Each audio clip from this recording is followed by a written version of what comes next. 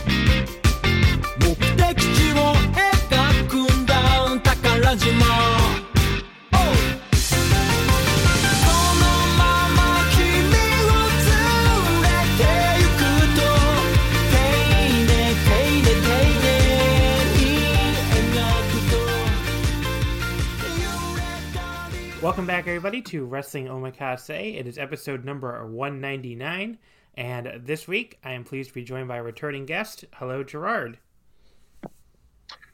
Hi, John. Thanks for having me on after this long and arduous week of watching pro wrestling.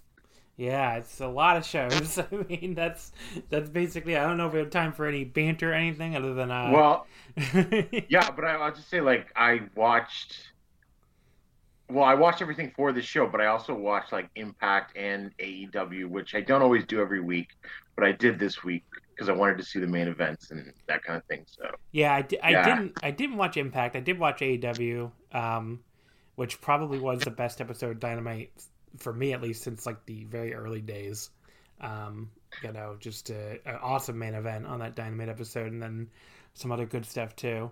But I don't watch that show every week, and the running joke, became that like every time I put that show on and watch the full show, like the show would be pretty horrible. Like even people who normally like it would admit that, like, yeah, for some reason, John, you always seem to watch the week that sucks. Like the last one I watched was that week with Kenny Omega and Joey Janela as the main event, where they brought out like 500 new acts and they were all pretty green and terrible. It was like mid-December, and I think even people who like the show usually would admit that episode was pretty bad. But that basically sums up every time I turn it on. It's like I always seem to turn it on for a terrible week, but they had a good week this week for sure. So finally, the curse was broken. The streak of me watching terrible shows. It was all Kenta. But yeah, so I guess that's our mini Dynamite review. Obviously, don't have time to get into much more detail. But yeah, it's all the news swirling around the Forbidden Door, and FinJuice are going to show up in Impact now. And I mean, I have to be honest. Like, I'm fine with New Japan working with AEW, I guess, especially New Japan guys showing up on Dynamite and giving me a reason to watch. I don't fucking need New Japan guys showing up on fucking Impact. I'm like, I really don't want to watch that show. So like, well, I feel bad for saying this, but FinJuice have lost all of their momentum, and now this happens. Yeah, it feels like a punishment, honestly. It's like going to Impact. Well, I mean, given Juice's last experience in an American promotion, in his brief ROH run, yeah, it could certainly be seen as that. So I don't know. I mean, I guess I'm not gonna watch Impact. I've decided I'm just gonna like whatever FinJuice does. I'm sure it'll be on YouTube or something. But I'm not watching Impact for that. But yeah, I mean, obviously, Dave Meltzer's saying there's rumors of Okada going. Actually, he didn't say which promotion. It could be either one, I guess. It could be Okada and Impact, which would be funny on a number of levels, But yeah, I don't know. It is very, very strange. All right, so we had a few little technical difficulties there, so I'm not sure if this is a transition that makes a lot of sense or not. But we're back here to discuss the Noah show, the first of 3 shows we have to discuss here.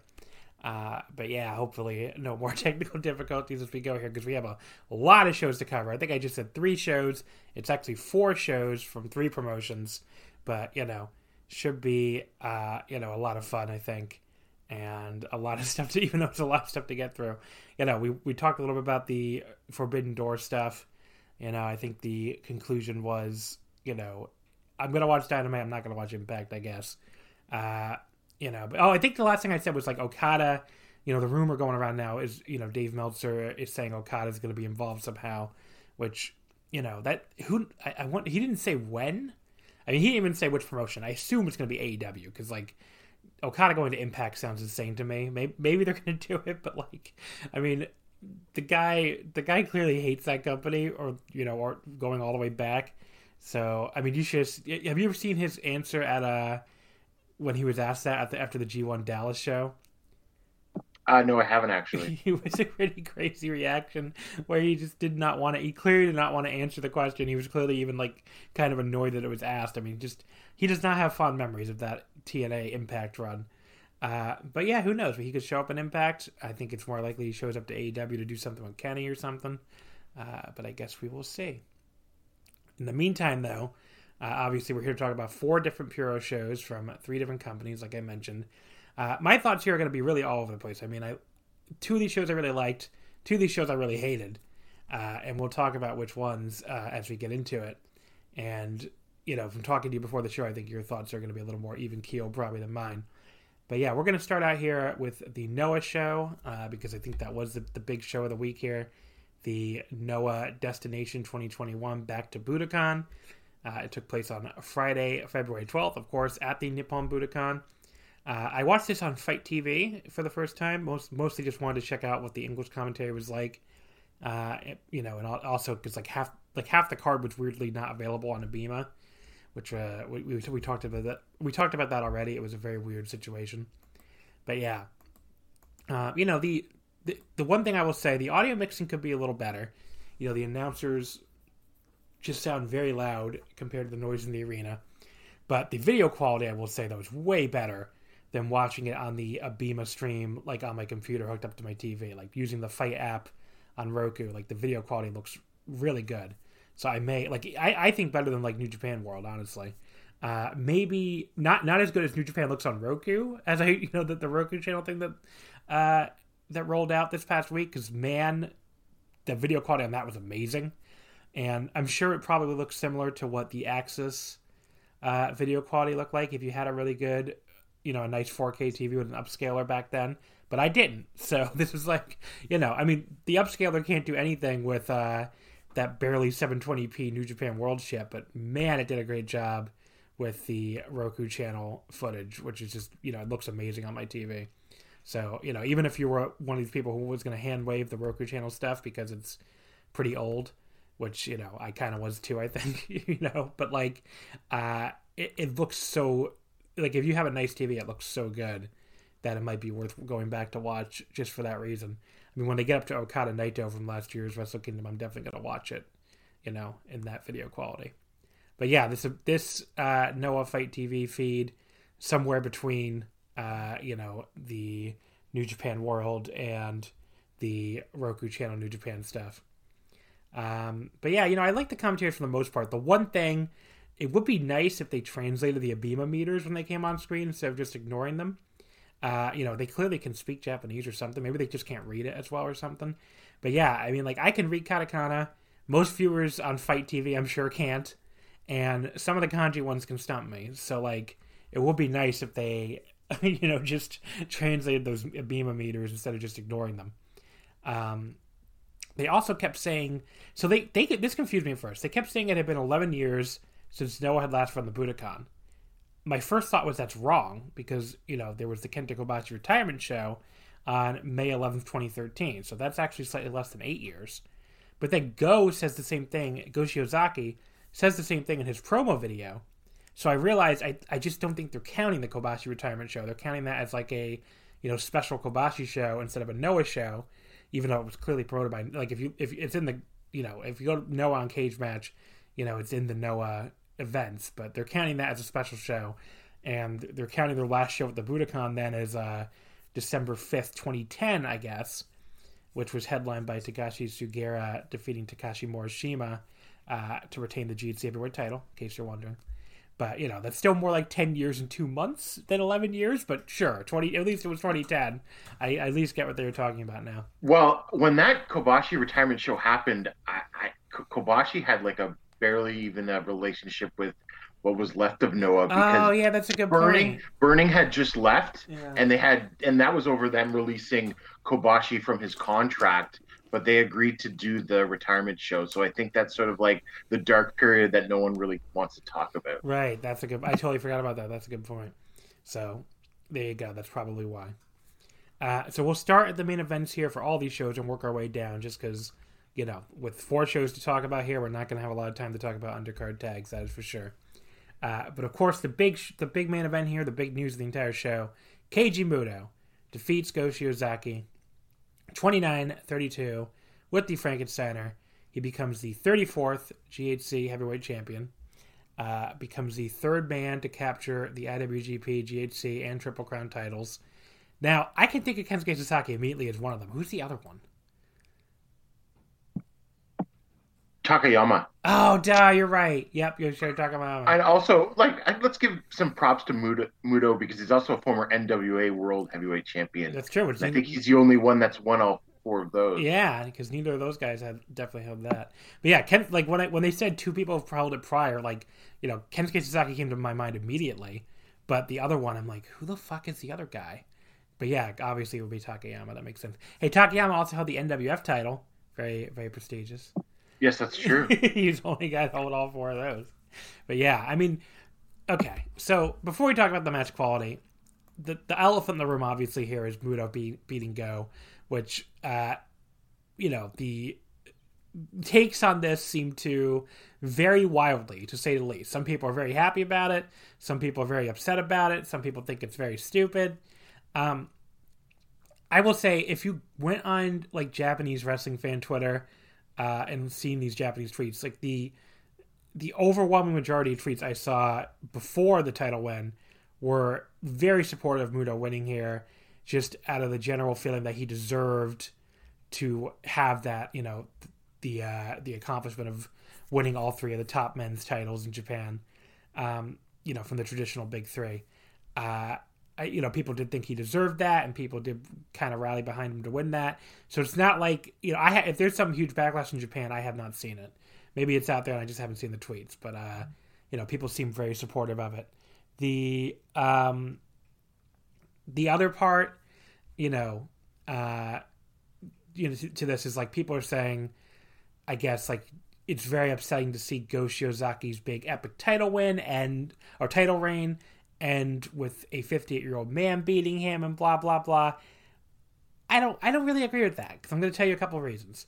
First of all, it's not like Keiji Muto is beating a young guy here to end their big title reign. I mean, Go Shiozaki is almost 40 years old. I mean, this is not a spring chicken on his own, okay? So that's first of all. I mean, this is not Muto cutting out the legs out from under a 28-year-old champion. I mean, this is a man who had an amazing run here, but I mean, he's pushing 40 himself. It's a little different than if he beat Kaito to end his title reign. I mean, he did beat Kaito, but Kaito's probably going to beat him now.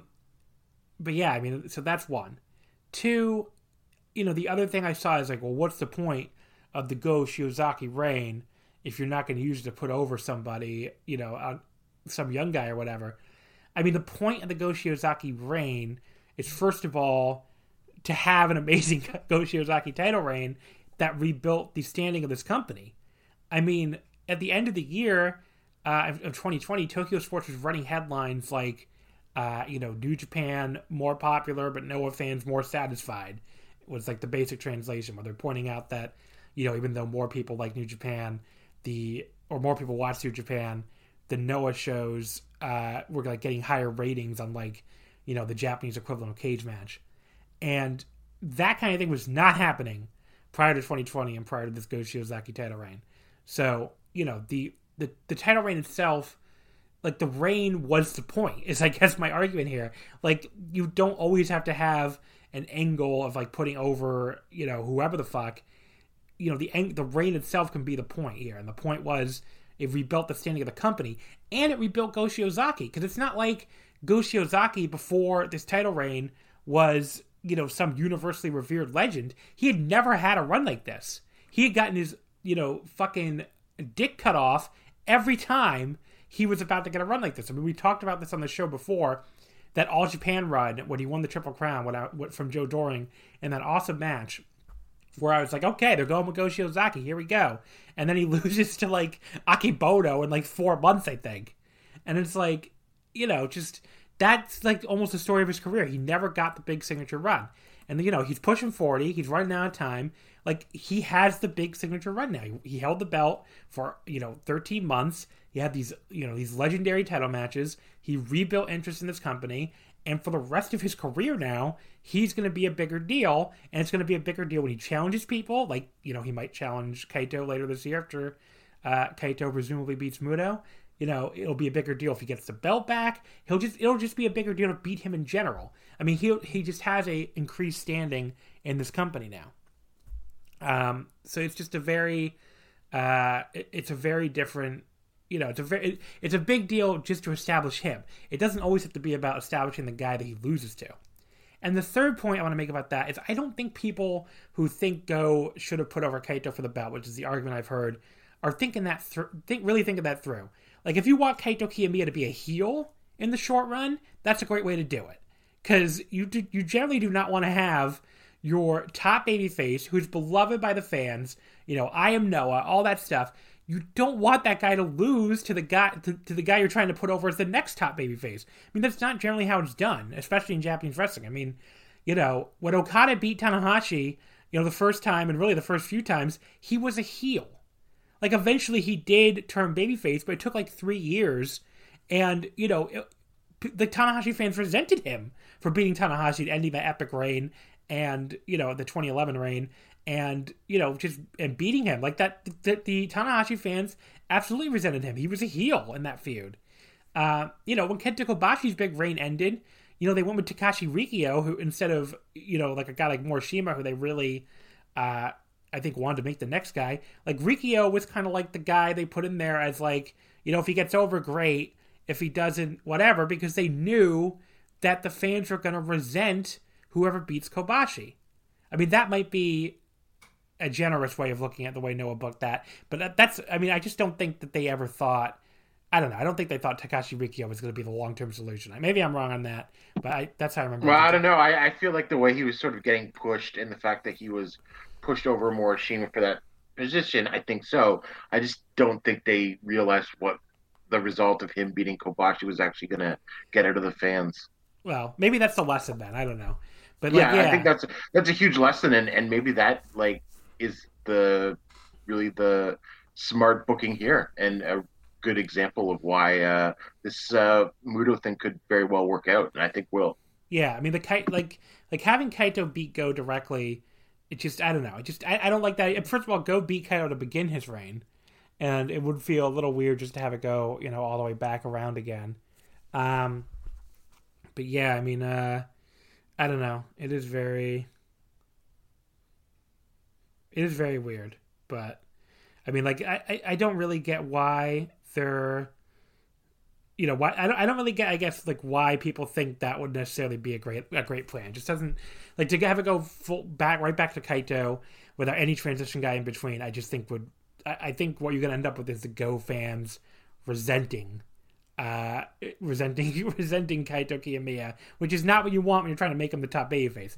Here, you know, Kaito can go beat Keiji Muto, can get his win back from when Keiji Muto beat him, and, you know, he beats the legend and the outsider, and he wins the title. I mean, that just makes a lot more sense to me than having Kaito just beat Go. But I don't know. I mean, you could have done somebody else, I guess, but I don't really have a problem with the way they did it here. I take it by what you just said, that you don't really have a problem either. No, and I don't. Well, and another reason why, like, okay, so we established why Kaito is a bad choice. So he's gone through everyone else, right? And you don't have access to foreigners. So, like, I'm not sure how much more you could have gotten out of this reign unless conditions were a little better, I suppose. Yeah, I don't know. I mean, I guess I get like the knee jerk reaction to be like, well, it's an old guy, and like, oh, compared to WWE and stuff. I mean, if WWE, like, I saw people comparing it to like Goldberg and stuff. If Noah has like old people win every big main event or be in every big main event for the next decade, then you can compare it to WWE. Like, this is just not. It's not. This is not remotely the same thing. But I don't know. Maybe I'm just being defensive. Well, one thing I think Noah's sort of doing that New Japan sort of didn't, if we sort of take the longer view of things, is I think they are sort of using the old guys more to try to jumpstart things, where I think the New Japan like rise was a little slower but steadier type thing. Yeah.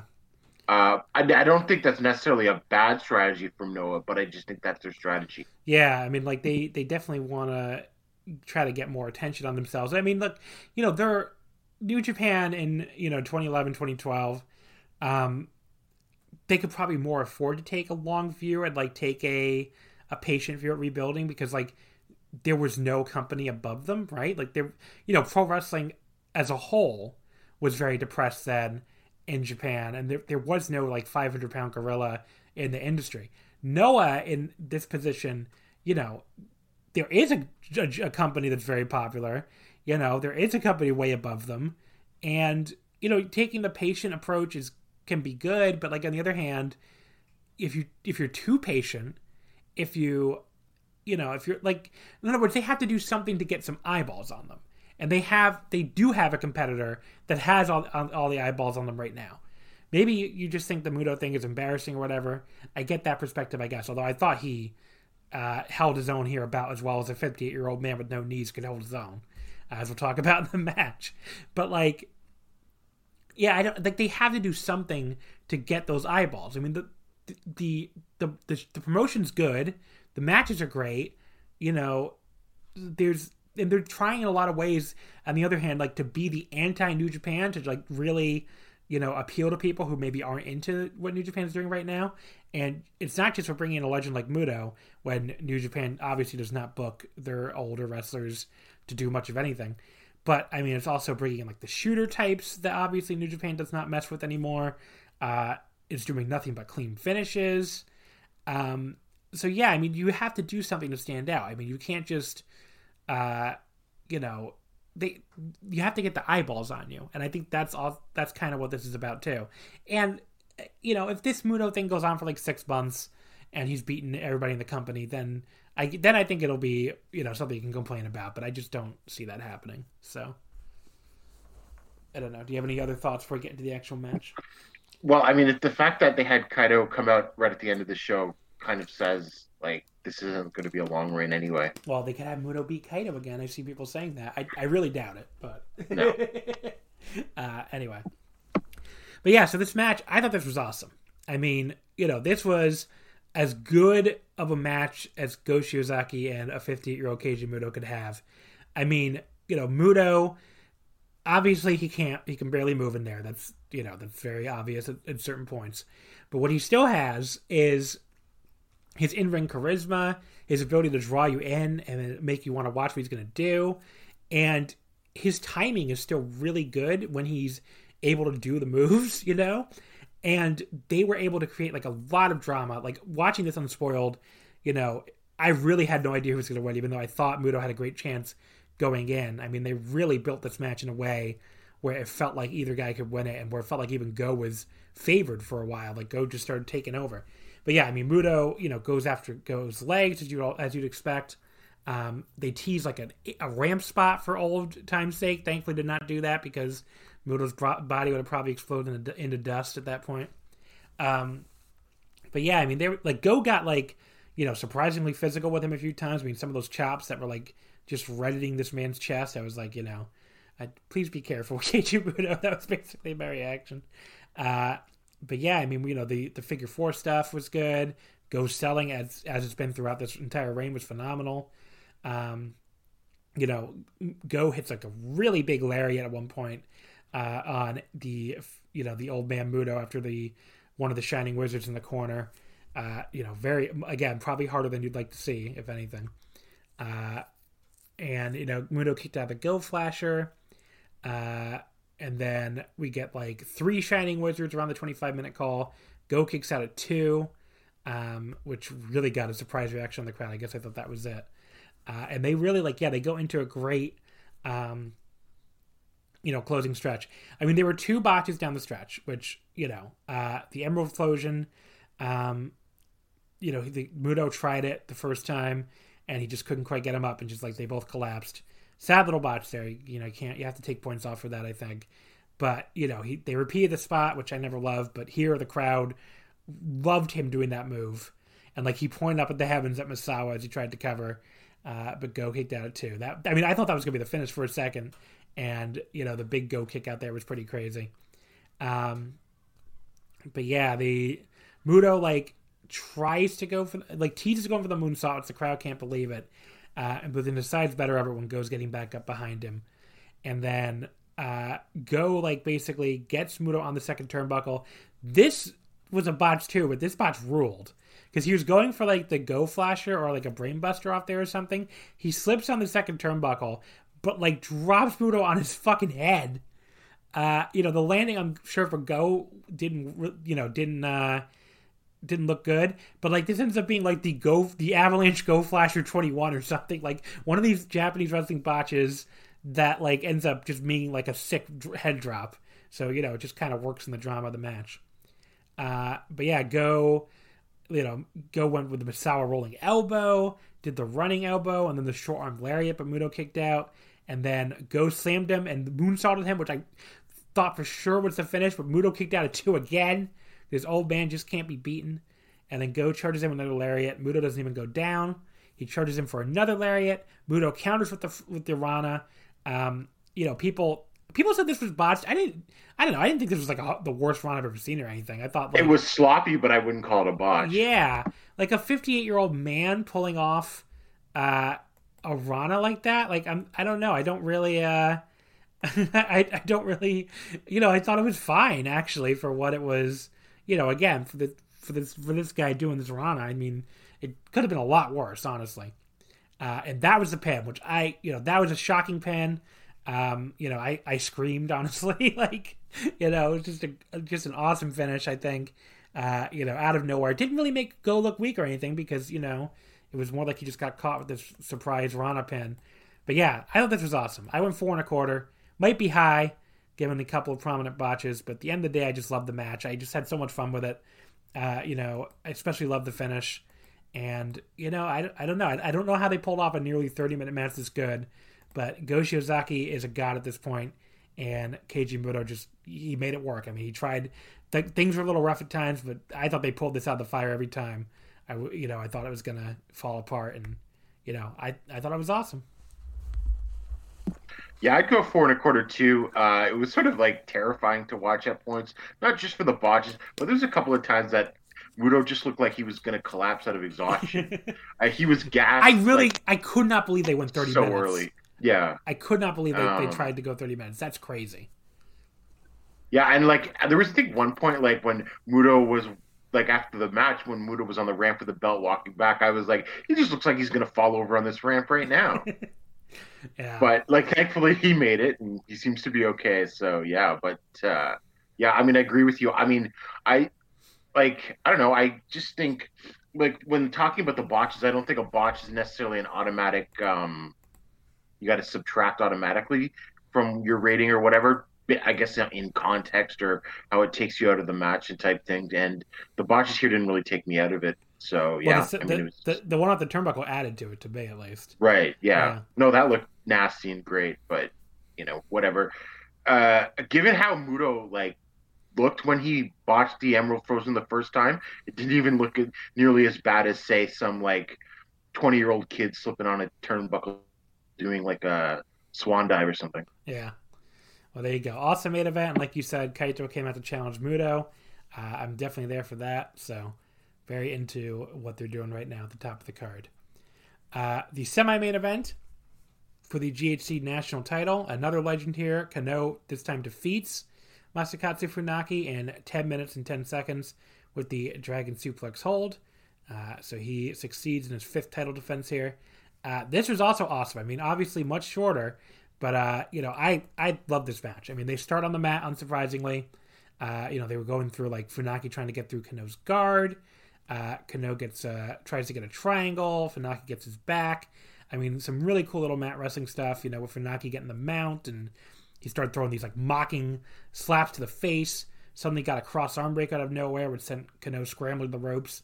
So it was all Funaki, pretty much for most of this match, honestly. Like, Kano got some offense in after that, but he missed a double stomp. And then Funaki like knocked him down with a single knee, and then gets the hybrid blaster, his sick-ass kneeling Michinoku driver. But then instead of covering, he decides to go straight into a sleeper hold, which was an interesting decision. And then Kano gets the ropes almost immediately. And then Funaki starts like rocking Kano with these hard kicks as Kano's in a kneeling position, and that leads to a 10-count knockout tease. Kano was doing this. Look. I get that some people don't like Kano. I really don't even understand why most of the time. But like, he was awesome here. He was like selling by like holding his ear, like that like Funaki had fucked his ear up with these kicks. Maybe he really had, for all I know. But I thought he was awesome here, just like selling the ear, like my ear's all fucked up. And they trade these really hard palm strikes. Kano absolutely nails him with a high kick. Like, you could hear that one. And then delivers a Dragon Suplex hold for the pin out of nowhere. And I love that finish. I mean, Kano was getting his ass kicked, but just managed to get like one like solid high kick. It was a great kick too, which it pretty much had to be. And then gets the Dragon Suplex hold and is able to follow up with that for the 3 count. And Funaki looked shocked afterward, which made sense. But then does give Kano the handshake anyway. But yeah, this is an easy 4 stars for me. I can't really go higher than that because it was pretty short. But I like the MMA grappling stuff a lot. The striking was awesome. Finish ruled. Easy 4 stars. Yeah, I'd go about 4-2. Finish was perfect, little shoot style finish. Like, get in there, big kick, big suplex, and you've got the win. So I like that sort of callback. Perfect for that. Perfect length. Although Funaki looks like he could probably last a little longer than Muto without getting gassed. But, he looked pretty damn good here. And honestly, I think Funaki they can do things with in Noah going forward. I mean, I would love to see him do some more stuff for sure. Up next, we had the big tag team match. Kaito Kiyomiya and Yoshiki Inamura defeating Naomichi Marufuji and Jun Akiyama. Kaito pins Marufuji in 18-12 with a Tiger Suplex hold. Again, the booking makes sense here since Kaito was coming out to challenge the Keiji Muto after the end there. But yeah, I thought this was a good match. I went 3.5 stars on it. It didn't like blow me away or anything. It never got to like an excellent level or anything like that, but I thought it was good. And Marufuji worked a little harder than he typically does these days. And, Kaito took a good beating, as he almost always does, but just never quite got to the next level for me. And then we got like an interesting little stare down with Kaito and Akiyama afterwards, but Akiyama seemed to give him the seal of approval. And Kaito might have like teared up a little bit here before shaking hands with him. It looked very emotional. But yeah, this was good. I think I like this more than you. I'd go like 4. I thought the story was great, like with the old guys trying to grind out the younger guys. I thought Inamura looked awesome here. It was awesome to see him go against Akiyama. And I will also say poor Marufuji, he seems to have to be the job guy now on all of the Noah Big shows, because if you look back there, he's done a lot of jobs on a lot of big Noah shows in the last couple of years. That's true. Yeah, I guess that's just that's his role lately. The match before that was for the GHC Junior Heavyweight title. I haven't seen a lot of buzz for this one, but I thought this was awesome. Seki Yoshioka beats Daisuke Harada in 10:58 with the Crash Driver. And this was I thought like this was pretty much nonstop action from the opening bell, all fast pace. There was one big spot where like there was this huge overhead belly to belly from Harada to Yoshioka in the corner, and like he really just like tossed him in there as hard as he could. And then Yoshioka's kicks were pretty brutal, which drew some like audible reactions from the crowd. And he drops Harada right on his head with that the wacky wrist clutch driver, and then hits the crash driver for the pin, which I was stunned by. I did not expect him to win here. But he's your new Jiu-Jitsu champion. This was awesome. I went 4 stars. I liked it even better than Hiromu's show, which you'll find out shortly. I gave the same rating. But yeah, I thought this was a really, really fun junior title match. Just an awesome sprint here. I thought this was awesome too. 4 stars. Harada is really underrated because whenever people talk about Noah Juniors, it's like as a punchline to a joke, and rightfully so sometimes given the booking. But Harada's reign has been awesome, and it's like I think he's really underrated. Yeah, and I think Yoshioka's the first like post Wrestle 1 dissolution guy to win a title anywhere. That's kind of funny, actually. Yeah. Then we had the GHC Junior Tag Team titles. This time around, it was Ogawa and Hayata defeating Kotaro Suzuki and Akira Hidaka. Ogawa pins Kotaro on 13:05 to make their 3rd defense. This I didn't think was that great. Just was kind of all right for me. I mean, you know, it was Ogawa, like I say, pins Kotaro out of nowhere with a wacky cradle after what felt like some pretty meandering action. Just nothing great here at all. I went 2 3/4. You know, slightly above average, but you know, I don't know. I don't like Hayata. I mean, that's always my thing. Is I never have really been into him, and this just really underwhelmed for me. Hayata might be the worst wrestler in a big Japanese company that isn't like a old guy, like in terms of someone that's supposedly being the prime years of their career. Yeah. I think it just sucks. So yeah, but I was like, but I still sort of had higher hopes for this match because of like Hidaka Suzuki. Like that's an amazing sounding team, and Ogawa has been great in all of these big matches. But yeah, it just didn't click. Then we have the lower end of the card, which apparently you could not see for free on Abema, but you know, I'm sure you could see it for free in other places. We had a 12-man tag: Sugiura-gun, Tsukashi Sugiura, Kazuchi Sakuraba, Kazuyuki Fujita, Kazunari Murakami, Kendo Kashin, and Nosawa Rangai, defeating Kongo, Katsuhiko Nakajima, Masa Kitamiya, Manabu Soya, Hao, Neo, and Tadasuke. Sugiura pins Neo in 10:58 with an Olympic slam. Kind of pointless to have 12 guys here and only go 11 minutes. But, you know, it was a wild brawl around ringside. You know, the highlight for me, at least, because I love the guy, was Murakami coming in the ring in his very shiny black suit, like he just stepped out of a Yakuza game, and just punching everybody in the face. I just cannot imagine not loving that man. But yeah, this was fun enough, but I thought it would go longer. With 12 wrestlers in there, I was surprised it ended with under 11 minutes. You know, I went 3 stars. I enjoyed it for what it was, but, you know, it's nothing you got to go out of your way to see. Yeah, I mean, these, like, huge Kongo or, like, Sugiura-gun tags are okay, I guess. Nothing much. A lot of smalls. Yeah, the Murakami punches were the best part. I'm over Fujita, and I have been for a while. But I guess we should also mention Kendo Kashin challenged Keno. Yeah, I totally forgot after. About that. Yeah. So that'll be interesting, at least for sure. Not who I would expect to challenge for the national title, but that'll be something. If anyone could get something decent out of him in 2021, it's Keno. Yeah. Match number 3, Masaki Mochizuki and Masaru Tanaka beat Mohamed Yone and Shuei Taniguchi. Tanaka pins Yone with the sliding D in only 6:58. This was just too short to really say it was anything super great or anything, but it was fast-paced while it lasted. And, you know, Mochizuki and Tanaka can, of course, both still go, given they're old guys and everything. But, you know, 3 stars, again, very inessential, but fun while it lasted. This was my favorite match of the undercard, actually. For sure.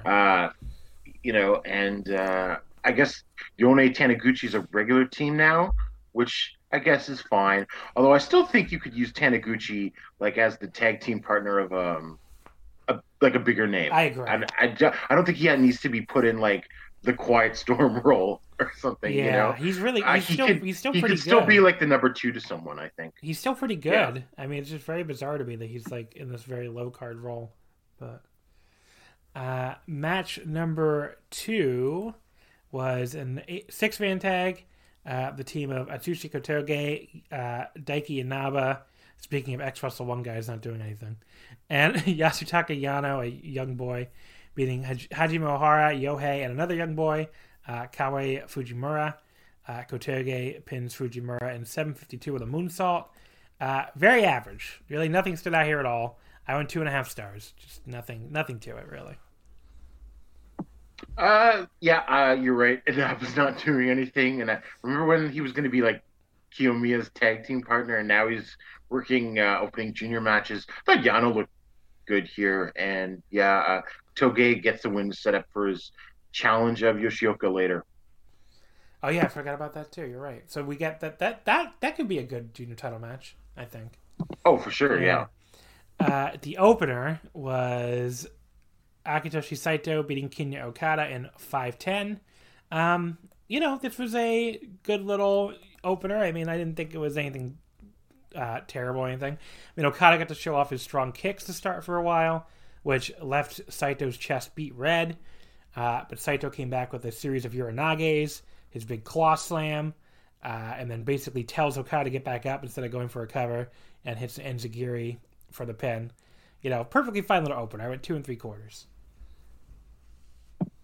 I don't know what the point of having Saito getting wins over, talent that you would think is going to get a push soon. The booking sort of dumbfounds me a bit. I guess I understand that they're not ready to pull the trigger on Okada yet, or I thought they kind of were. Like, he got like a new outfit and sort of thing. But so to me, it was just like, I don't know. You put him in a multi-man tag. Don't have him like losing to a 50-something. Well, I didn't have a problem with it, I guess, but I guess that's a good point. But there you go. Overall, I recall it's a very strong show. I mean, three. I think it over-delivered based on what the card looked like originally. I mean, I have 3. Given what some people thought was going to happen, yes. Yeah, I mean, I have 3 matches at 4 stars or better. I wouldn't call any of them like match of the year candidates or anything, but like, the main event was awesome. And I definitely, the show was really a really easy watch, start to finish. The set looked awesome. I mean, I've mentioned this a million times by now, but it is so cool just seeing another serious men's promotion in Japan that can have this kind of production values, because it feels like for the last few years, the only men's promotion in Japan that can have high-end production values out of the New Japan is DDT. And I love DDT, but it's a very different vibe, obviously. So it is really cool seeing this like serious men's promotion, with the, in a big building with, the night, really cool stage setup and, the elaborate videos and just high-end production that like isn't New Japan. I mean, All Japan's production has gotten, better too lately, but like, this is still a whole different level. So, but yeah, I don't know if you have any other final thoughts on the show. I think I guess maybe the second best show of the year. I would say, it depends how you count Wrestle Kingdom, but I think Wrestle Kingdom still edges it out. But it would be my number 2 or 3, depending on how you quantify Wrestle Kingdom. Yeah, let me think about that, actually.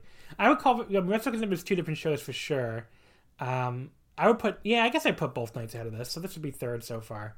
But yeah, third place so far. Definitely nothing to sniff at here. Speaking of New Japan, okay, so now we go over to them. Oh, I should mention, so looking ahead to stuff for Noah, there's nothing on the schedule at all, really. I mean, I was hoping they would have something up by now. I mean, it's been a few days, but I guess they're going to wait till after this press conference. I mean, the only thing that's on the schedule has been on the schedule for a while, which is at the March 7th Great Voyage in Yokohama. We have Sugiura and Sakuraba against the Aggression, Nakajima and Kitamiya for the GHC tag titles. But yeah, there's no other matches scheduled for any of those shows, including the Korakuen that's coming up in like a few weeks. So.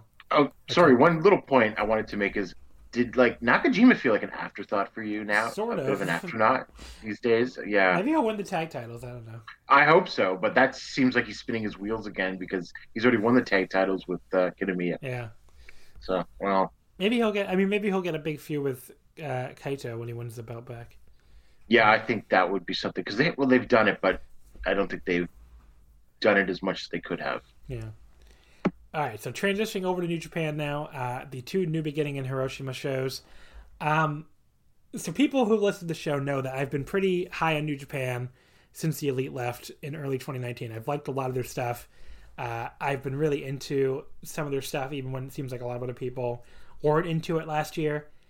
These two shows were the least I have enjoyed New Japan, since the battle days of the Kenny Omega title reign. I mean, I just didn't like these two shows at all. I mean, there's one 4-star match, so it's not like this was a disaster or anything, but everything underwhelmed compared to what my expectations were. The booking was really weird and really, just a lot of stuff that either didn't make sense to me or doesn't excite me, or it's just very bizarre, like the Naito Ibushi IC thing.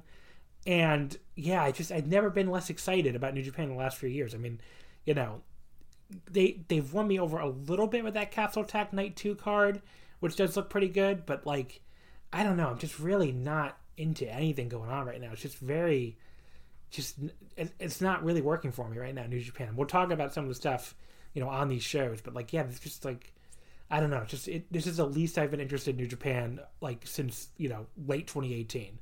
So it's just, this is I really need the great Okan back out here, because he's the only thing in this company that I'm super into right now. But that's my, I guess, big picture New Japan thoughts right now.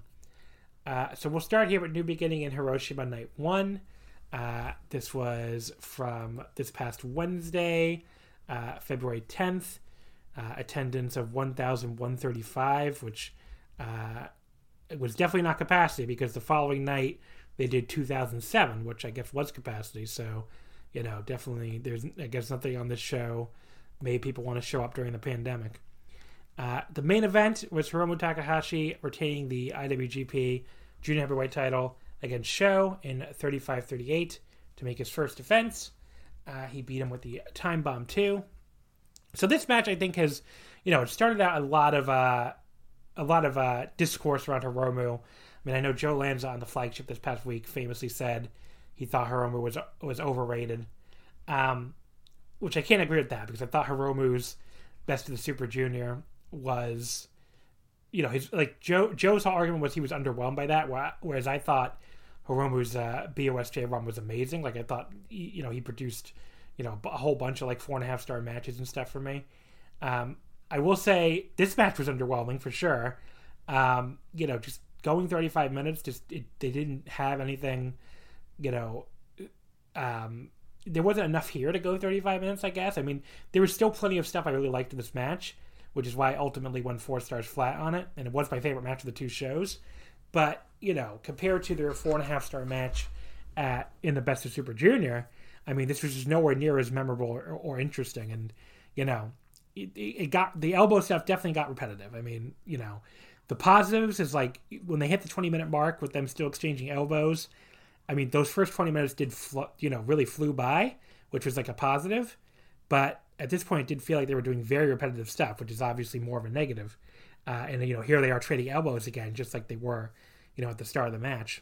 But yeah, I mean, there was plenty of really good stuff. I mean, there was this really awesome lariat that quite literally folded Hiromu in half just before the 30-minute mark. I guess not literally, nearly literally. But yeah, I mean, Hiromu just landed straight down on his head. That was definitely a highlight.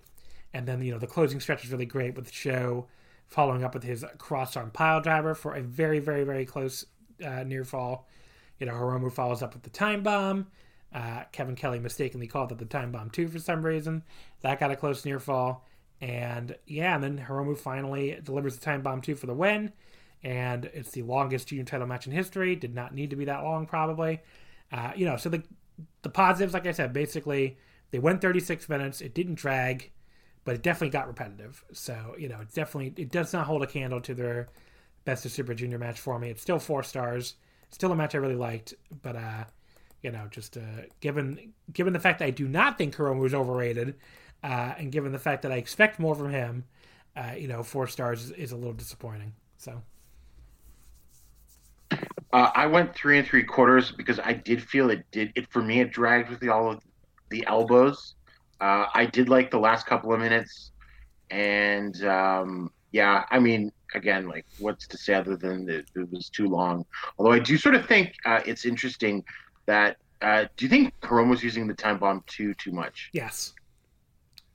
It's clearly just his new finisher now, which I thought it was going to be more of like a super finisher originally, but now. Well, we could talk about that in the main event too of the other night. Yeah. Afterwards, ELP, who was on English commentary, he kind of hilariously like calls his own shot and basically is like, "I'm retiring from commentary again," because he retired from commentary after the Korakuens. Goes in the ring, tries to deliver sudden death to Hiromu after the match. That super kick of his with a loaded boot. Bushi runs out to save. Ishimori runs out to even the odds. Hiromu helps Bushi run them off. And then ELP formally challenges Hiromu for the junior title.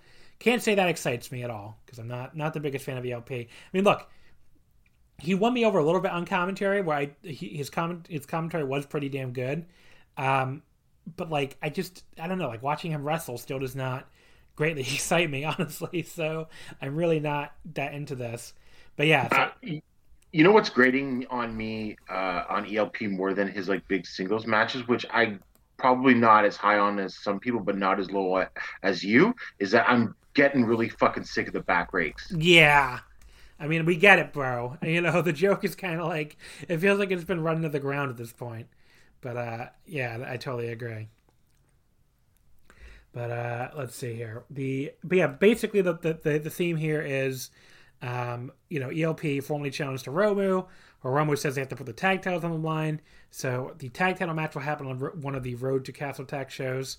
I think the last one. Let me just double check that, because I didn't bring up those cards because, there's a million of them, honestly.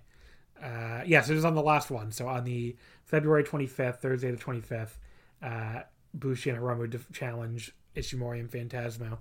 And then Hiromu will challenge Phantasmo or Hiromu will defend against Phantasmo on Castle Tag Night 2. So that makes sense, I guess, but, just not anything I'm, like, again, chomping at the bit to see, just not really anything I'm, especially since it kind of feels like ELP could win. But Well, yeah. Well, I mean, there's a couple of things, because I'd go 50-50 right now because the anniversary show's coming up. Yeah. But, I mean, ELP could win too, because that's apparently they love him, and that was the plan last year and everything like that. So at least it has some intrigue going into who wins. Yeah, but it's more like it feels more like when I was like that Okada Cody Rhodes match at that what's it called, the G1 special in USA, where people thought Cody might win, and it felt like well see, people I remember that, and people were like, well, Cody's pretty hot right now in the US, and New Japan's trying to make a American expansion, so you don't know what could happen. Yeah, and it felt like you were watching just like on the edge of your seat, because you really did not want this guy who you think sucks to win the IWGP title. It's not quite to that level, but it's close. So, it's definitely maybe the wrong kind of heat, but I don't know. Some people think there's no such thing, so.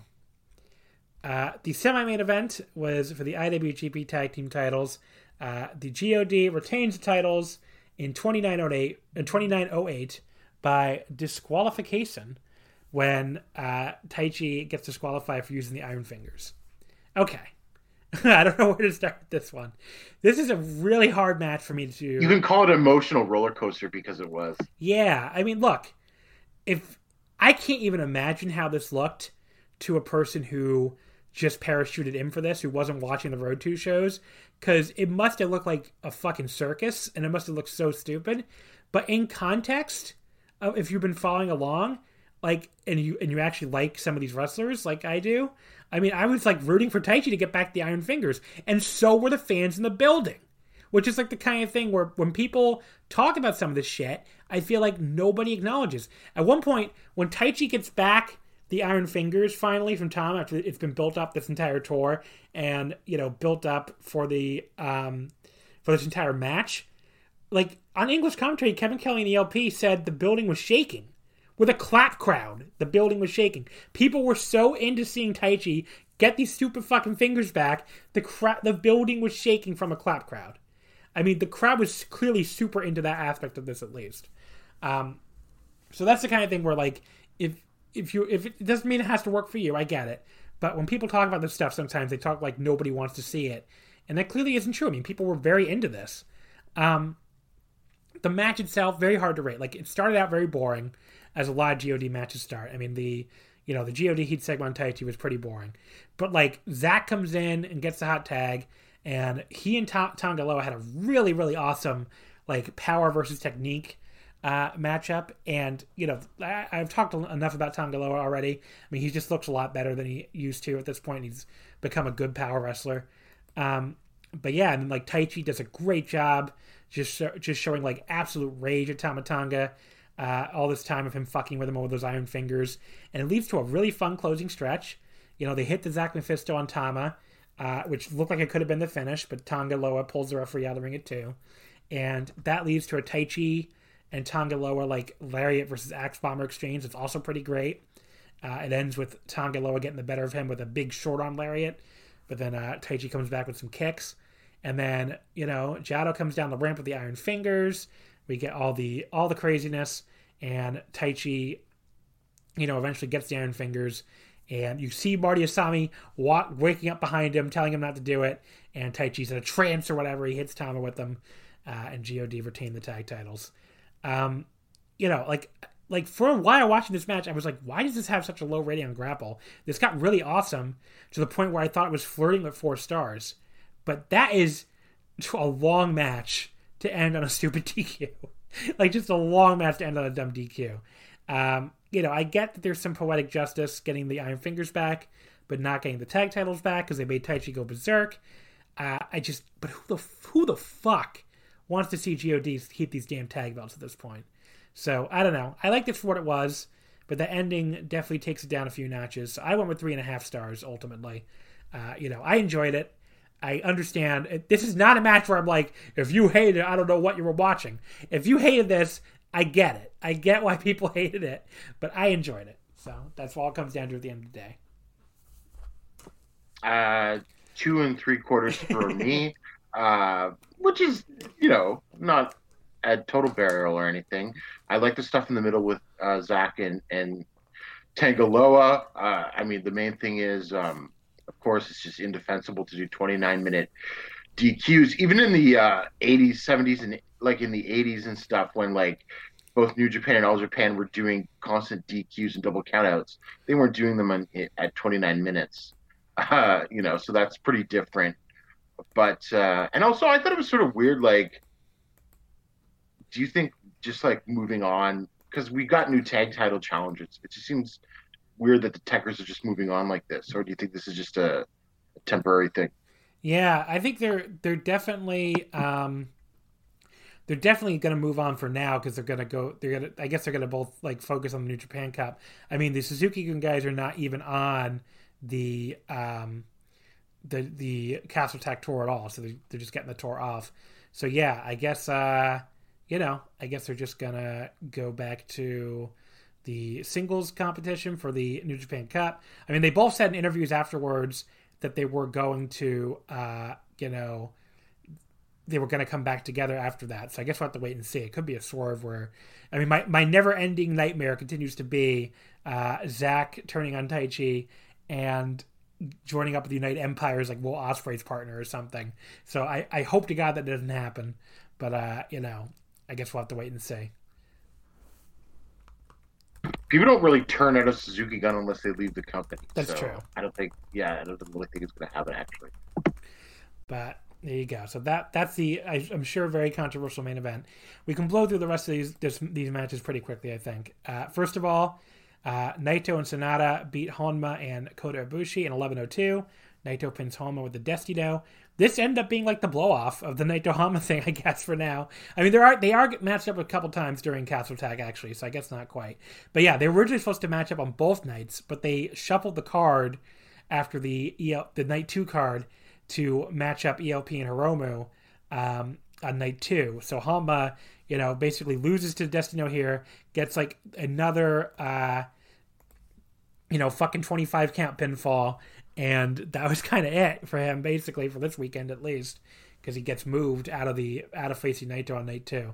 So I enjoyed this little mini feud, and it's just Naito's obviously moving on to Ibushi now, but yeah, he was great here again. He locked Honma in this leg scissors and was like mocking Honma's gravelly scream selling, and just like kept mocking Honma's voice with each stomp afterward, which got a lot of laughs out of the crowd. But yeah, I thought this was fine. 3 stars, perfectly enjoyable. Yeah, I mean, it was a fun little match. Like, I'd probably go 3 1/4. I thought Naito was awesome here, and I think his Honma mocking might be the promo of the year so far. Yes, that was so great. Match number 3 was the 10-man tag. The team of Chaos, Okada, Ishii, Goto, Yoshihashi, and Yano, which we didn't mention, by the way. You kind of did, but didn't say who. Goto, Yoshihashi challenged GOD for the tag titles. Oh, no, I guess that happened on night 2. Never mind. But yeah, so they are the next tag title challengers. Okada, Ishii, Goto, Yoshihashi, and Yano beat the Bullet Club team, Evil, Jay White, Yujiro Takahashi, Ishimori, and Phantasmo. Yano schoolboyed Yujiro in 12:08. It was all right. I mean, the whole 6-man team went right after Jay White at the start and stomped the hell out of him. That was kind of funny. And Gato yelled out an extremely naughty word that rhymes with Doc Duckers, I guess. I don't know if that rhymes, but just a very bad word you should not say, Gato. Someone tell him to stop saying that. Then a 6-man, the highlight of the match was probably the 6-man abdominal stretch during the Yoshihashi Heat segment where they all stretched out on the entire floor with all connected and whatever. I don't know why Gato didn't get in there too while he was at it, but it was kind of funny. But yeah, Yano schoolboys Yujiro for the pin after the low blow. Kind of amusing stuff. Otherwise, your typical Bullet Club brawl. 2 3/4. Perfectly fine. Yeah. I mean, it did what it had to do to set up the next couple of nights. But I don't know. I wish they would use the 10-man format a little more sparingly these days. But what are you going to do? They love their big tags. It's true. Match number 2, the other singles match on the show, Bushi defeats Master Wato in 11:08 with the MX.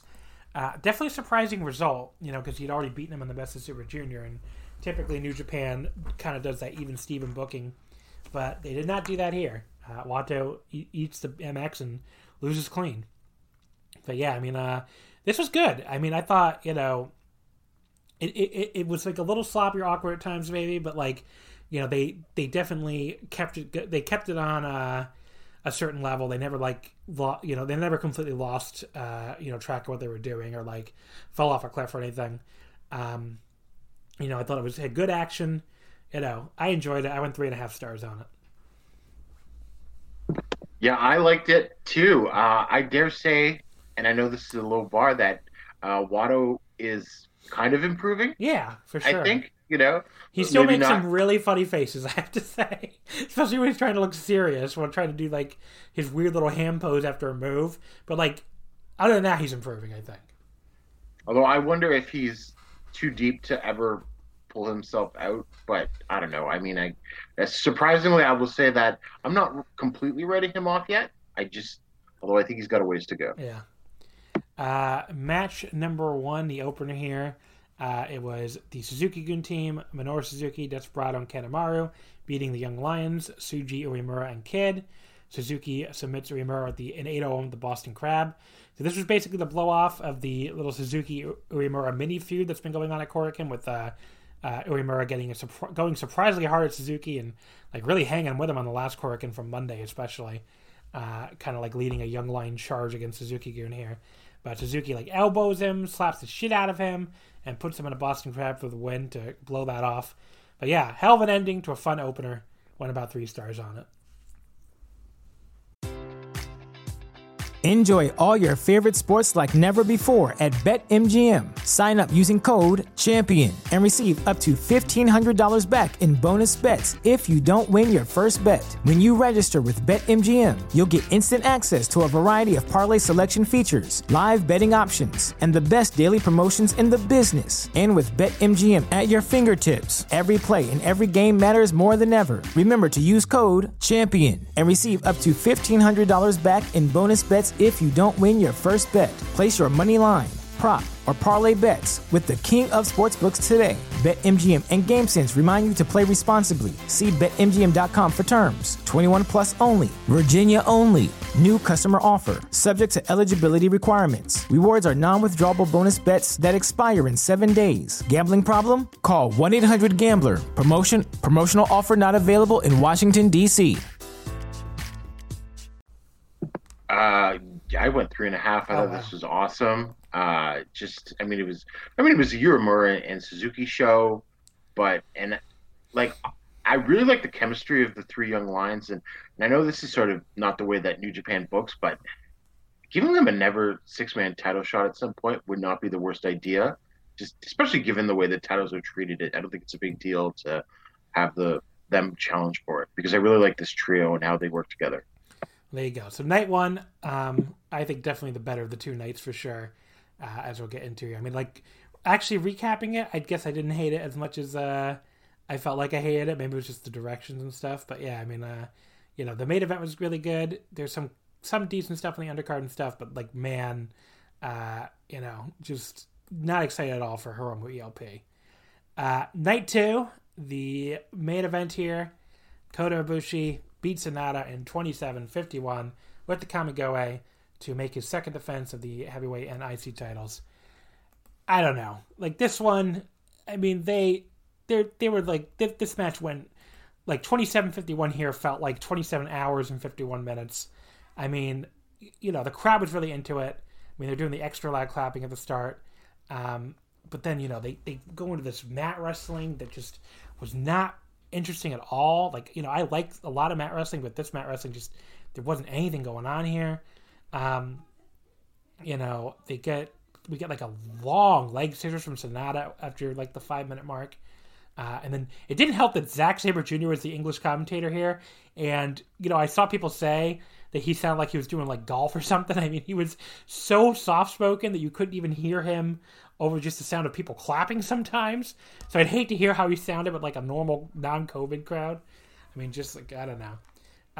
We get to 15-minute call. They trade Ranas. It was just at this point I would say it was a good match that was kind of boring, but man, there was some more problems coming here. The Sonata, he goes for Skull End for the first time. He puts Kota out. He then goes for the big moonsault off the top and misses. I hate that spot. Just keep your hold on and go for the referee stoppage. I will say, Kevin Kelly and Zach did say, basically said the exact same thing after he missed the moonsault, and then Kevin Kelly tried to cover for him, and a good commentator should, and said, Sonata feels compelled to try to win with the moonsault as an ode to his mentor, Keiji Muto, which, that makes sense. That's good. I'm glad he said that. But I hate that spot. I really hate that spot. Sonata flips back into the Skull End. Kota quickly reverses this time, lifts him straight up into the lawn dart in the corner. The actual toss is one of the worst ones he's ever done here. It just looked very gentle and kind of stupid. Kota teases a Swan Dive German, and then Sonata fights out with some very gentle forearms, and then goes for TKO on Ibushi off the apron, and something goes wrong here. What the fuck happened here? I know that people say Sonata botches a lot.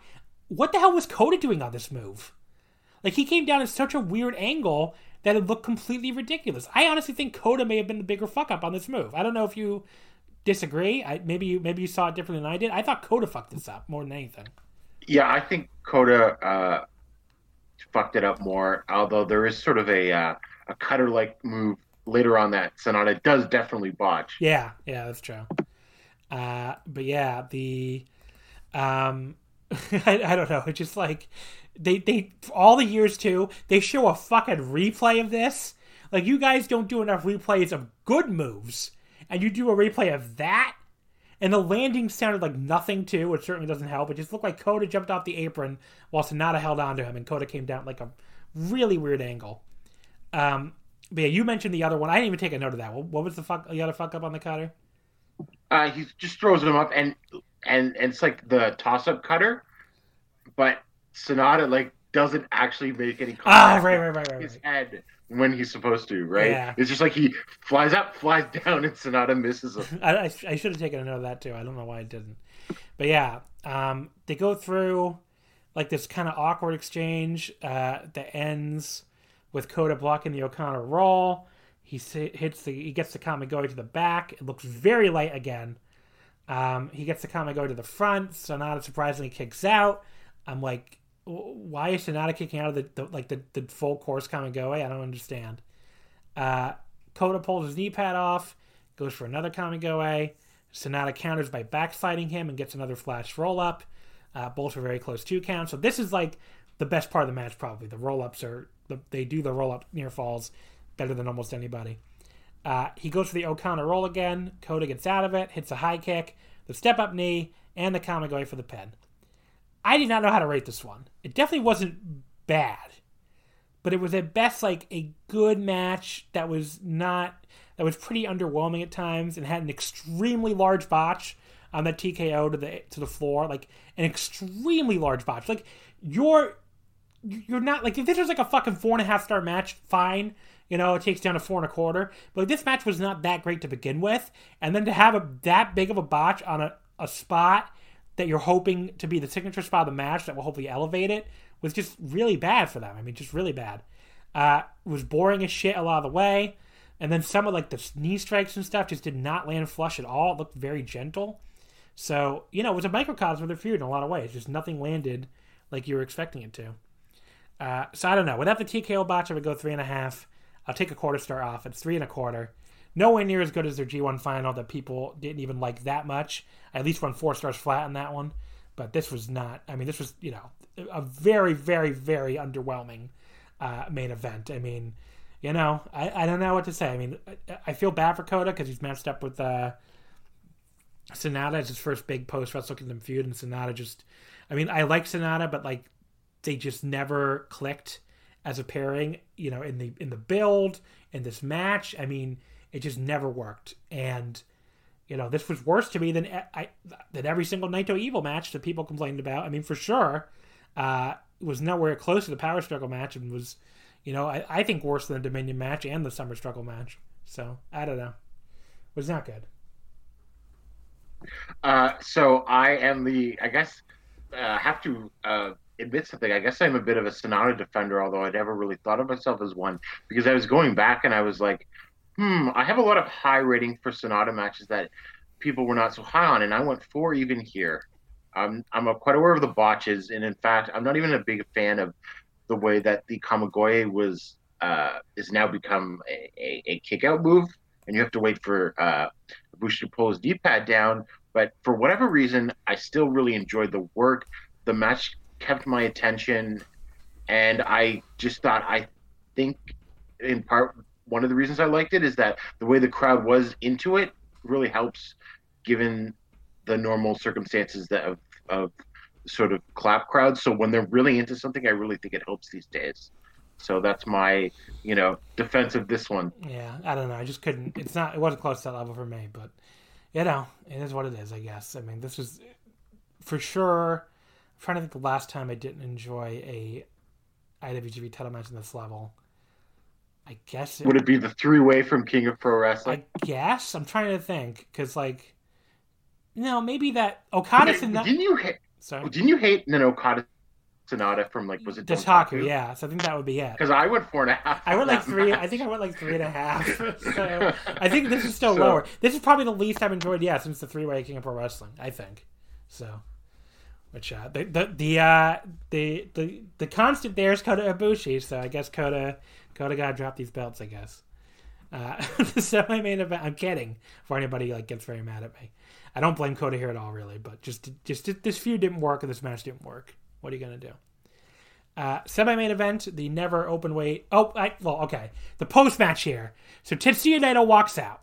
I am momentarily very excited. I'm like, holy shit, they're doing Naito Ibushi again already. What the fuck? He comes out and he challenges him for just the Intercontinental. What the fuck? What the fuck is this? Like, look, I understand he does not want them to unify the belts. But this idea, because Naito's explanation seems to be, I lost to Kota Ibushi at the Tokyo Dome, so I don't think I'm worthy of challenging for both belts or even just a heavyweight. You gave this man a shot at the double titles out of the goodness of your fucking heart in storyline. This is what happened. Kota Ibushi lost the briefcase to Jay White. Obviously, Jay White cheated, but that's not Naito's problem. Naito had no reason to do that. He basically said, I want to fight Kota Ibushi anyway, so I'm giving Kota this challenge on 1-4. He did not have to do that. He did it because, he wanted to fight Kota or whatever. If anybody on the entire planet in the history of New Japan deserved an automatic rematch, it is Naito. He gave this guy this challenge when he didn't have to. And frankly, I think it makes Kota Ibushi look like kind of a bitch as far as being a babyface to not immediately go, well, look, you gave me that title challenge on 1-4. You don't have to challenge just for the IC, buddy. You can challenge for both. Or at least challenge for the heavyweight. Like, it makes no fucking sense with the story they already told leading up to Wrestle Kingdom. It just makes no sense. It's bad booking. If they wanted to do this, they should have had a different way to get to Naito Ibushi on 1-4 and, Jay White on 1-5. Because for Naito to gift Kota Ibushi that double title challenge where he didn't have to, and for Kota to turn around and be like, yeah, you can challenge with just the IC, whatever. Like, it just makes Kota look bad. It makes Naito look like an idiot. It just doesn't, the entire thing does not work at all. And, I don't know what the fuck this is leading to. Maybe Kota's just going to beat him and unify the titles anyway. Who knows? I think probably Naito's going to win and, take the Intercontinental back. I mean, I don't really have a problem with him, like, winning the Intercontinental from, like, I've seen some people say, oh, he hated the title. I'm like, well, you're like 3 years behind the storyline there because he embraced the title eventually and, decided to, reunify them or whatever. He came out on all, or like try to hold them both at the same time. Like he embraced the title. He came out in all white for that match at Okada. That was him embracing the title. He says he has some idea for what he wants to do with it. I don't know what the fuck that could be. I guess we'll find out if he wins. But like, it just doesn't feel like there's much left for him to do with this belt. I mean, like, he already held it when he won both belts for the first time ever. I mean, he's had long reigns with it before. I just don't really see what there is to do with him. I'm not saying he has to be the heavyweight champion or nothing, but like, I would rather see him do something different, like tag title reign with Shingo, or a fucking blood feud with somebody not for a title or anything. Like, I just don't care about him with this white belt again. Maybe they'll make me care, after Castle Attack if he wins it back. I mean, the press conference stuff and the interviews, the full translated promos were a little better. It came off a little better than it did to me in this exact moment. But, yeah, I just, the fact that they booked a rematch of my current 2021 match of the year, Naito and Ibushi, and managed to do it in such a way that I was left feeling underwhelmed, which that's almost impressive, honestly. I mean, that's really almost impressive. And it just, I just don't think parts of it make sense with what they've already done, and I'm not really that excited. So, I don't know if you feel any differently, but that's how I feel as a Naito fan. Well, to me, the biggest thing, and this is like, I guess, sort of the way that I feel about booking and how when I play like wrestling sims, I'm a very conservative booker. So to me, having Naito beat Ibushi for the IC belt, which I think is probable, makes Ibushi just look like a chump. Like, you have your your heavyweight champion lose the secondary title while retaining the main title. That bothers me on like a certain like level. I guess that's my biggest issue with it, really. And like, what is it? And to have it happen right before New Japan Cup is also confusing. Like, what does that mean for New Japan Cup? Does that mean Naito won't enter if he wins? Does that mean the winner will go back to choosing which belt they want to challenge for, which was always stupid because it was like, why would anyone not choose the heavyweight? I don't know. I don't like any of this. I just don't like the timing. I don't think it makes sense with the prior booking. I don't think it's exciting for Naito. And I even, like you said, it makes Ibushi look like kind of a loser if he loses. And it makes Naito look like a double loser if he loses too, because it's like, you challenged specifically for the white belt and you couldn't even win that from this guy, and you couldn't prevent this guy from unifying these titles like you wanted to. It feels like a lose-lose to me. I just don't really see what there is to get excited about here. But yeah, I don't know. Do you have any other thoughts before we move on? Well, maybe this is a bit of a long-term thinking, but like, if they can get full dome capacity next year, I think there's still that thought that you can get that Okada versus Naito one more time. And if Naito wins the IC title here, I just don't see how getting to that again makes any sense. Well, you could either have Naito drop it pretty quick, I guess, or you could what sorry, what were you gonna say? Yeah, that's what I was gonna say. Like he drops it and then does the loser gimmick again and redeems himself. But that's been done. That's been done, yeah. And like if he's gonna win the the other thing they could do, I guess, is do Naito versus Okada for the IC when Okada's never held the IC before. But like you're gonna need a real good explanation for why Okada wants to hold the Intercontinental after he spent all this time saying the belt sucks. So I don't know. I guess we'll see. It's hard to know exactly where they're going at this point. Like unpredictability can be good, obviously, but they might be a little too unpredictable right now, and not in a good way. So, just kind of shit doesn't make a lot of sense right now. So, the semi-main event here for the never openweight 6-man titles, the team of Ishii, Goto, and Yoshihashi beat the team of Jay White and God. Yoshihashi pins Tanga Loa in 27:01 with the King Koji. Definitely went long here. Excuse me. I thought this was really good. I went 3 3/4. This Chaos 6-man team has been really good. This was like a lot of action here, and just quite a bit of fun. Didn't quite get to 4 stars. Maybe they could have cut some time, but like definitely did enjoy it. But yeah, I mean, like the the only thing I guess was kind of stupid was like the fact that they started using interference to try to stop the awesome force that is Yoshihashi was a little absurd, where it's like, he's this underdog who wins with cradles and stuff. If you should not need to cheat to beat anybody, it's him. I mean, just was very weird that they were doing a lot of cheating against Yoshihashi towards the end, but that's Bullet Club. They just cheat against everybody, I guess. But yeah, I went 3 3/4. I enjoyed it. Definitely the highlight of the show. And afterwards, Yoshihashi issued a challenge for the IWGP Tag Team titles for he and Goto. So that will happen on Castle Tag Night 2. I mean, that could be good. I mean, him and Goto have been quietly really good here, especially in the 6-man division. And, I think they could have a really good match with God. We'll see. I just want the full 4 on this. I really liked it a lot. It didn't feel like it went 27 minutes, unlike the other tag match the day before. So yeah, I mean, this is like the greatest never 6-man reign ever, as far as I'm concerned, really. Yeah. And not a lot of competition, but definitely. And I think there's a possible chance that Ishii and Yoshihashi win, because I think that sort of would make sense, and I think that would help the Yoshihashi story, which I feel like actually has momentum. But at the same time, it would not shock me if New Japan wants God to show up on Dynamite holding the tag titles, because I think that's coming. Yeah, I'm sure it probably is. Okay. Then we get to match number 4.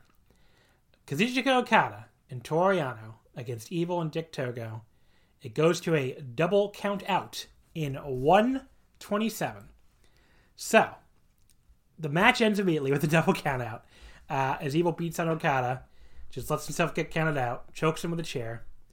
Okada says, I want a singles match right now, which Evil tells Dick Togo to go to the back, and the match actually restarts as a singles match. I can't remember the last time New Japan's ever done something like that. I mean, who the fuck even has the authority to do that? I guess Red Shoes does. Red Shoes came out and did it, but like, that was something. Well,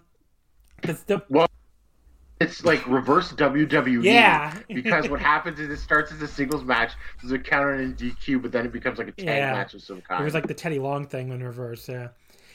But then the singles match goes 5 minutes and 41 seconds, and Okada wins by disqualification. I mean, the fans were very into the singles match starting, at least. But Okada, he gets the money clip, the fucking money clip on Evil as he starts getting out. Evil gets his foot in the bottom rope to break. And then Evil gets the Scorpion Deathlock on Okada just after the 5-minute call. And while Okada's in the Deathlock, presumably could tap right now, this is his submission finisher, Dick Togo runs out the Garrote Wire. Why? Why the fuck why would they do that? Why would the plan be, okay, I have a plan, Dick. Let's restart. I'm going to accept his challenge. You can go to the back like you're, I'm getting like so angry I can barely talk. Like you're going to the back, like, we're not going to have you interfere. But, don't come out when Okada gets me and his submission finisher. Trust me, I can make it to the ropes. But the moment I have Okada in my fucking finisher, in that Scorpion, I want you to hit the ring. Why would you do that? Why would you do that? I don't understand what the fuck the point of this was supposed to be. Why would Evil tell Dick Togo to come out then? Why would Dick Togo come out there on his own? If he did come out there on his own, why would Evil not turn to Dick Togo and be like, hey, asshole, I had him in the Scorpion Deathlock. He might have tapped out. What was the point of any of this? Look, the only thing I can say here. I understand that Naito versus Evil was for the double championship. And that's probably why people hated it more. And plus, Western fans just like Okada more than Naito. I get that too. But this Okada-Evil feud is 10 trillion times fucking worse than Naito-Evil ever was. This feud sucks fucking shit. This feud is so fucking bad. They spent weeks on these Korakuens with Okada supposedly wanting the singles match with Evil. First of all, it's never explained why he suddenly cares that Evil beat him in the New Japan Cup like 7 fucking months ago, but suddenly he cares about that. And after not caring for months and months and months. Second of all, he supposedly really wants this guy in a singles match. He's supposedly angry that he won't give him the singles match, but he gives every fucking promo with a giant smirk on his face, the same shit-eating grin that he always gives. And he did not in this show. This show, I guess he did show a little more anger finally. But those Korakuens, he had that fucking smirk on his face where it's like, you're supposed to be mad, you're supposed to be taking this seriously, and you don't give a fuck. And Evil does everything with a smirk on his face. So yeah, it just didn't work at all. And then on the last Korakuen before this, we're supposed to take seriously. Evil did the fucking chair baseball swing that he does as a comedy spot in all of his matches dating back to when he was a babyface that like Yoshihashi can recover from in a fucking minute during the matches. And he did this as a serious post-match attack that left Okada laying. This is the worst feud. This is gonna fucking wrap up worst feud of the year in fucking February. This feud fucking sucks.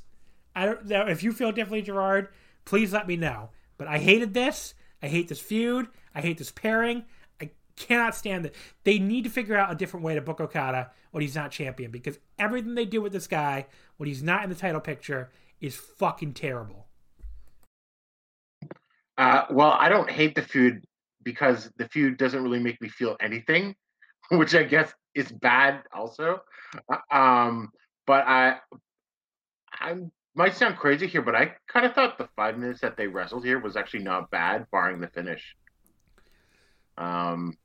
So I don't have completely, I'm not going to completely like shit over the idea of like watching the match or anything, because it could still be decent.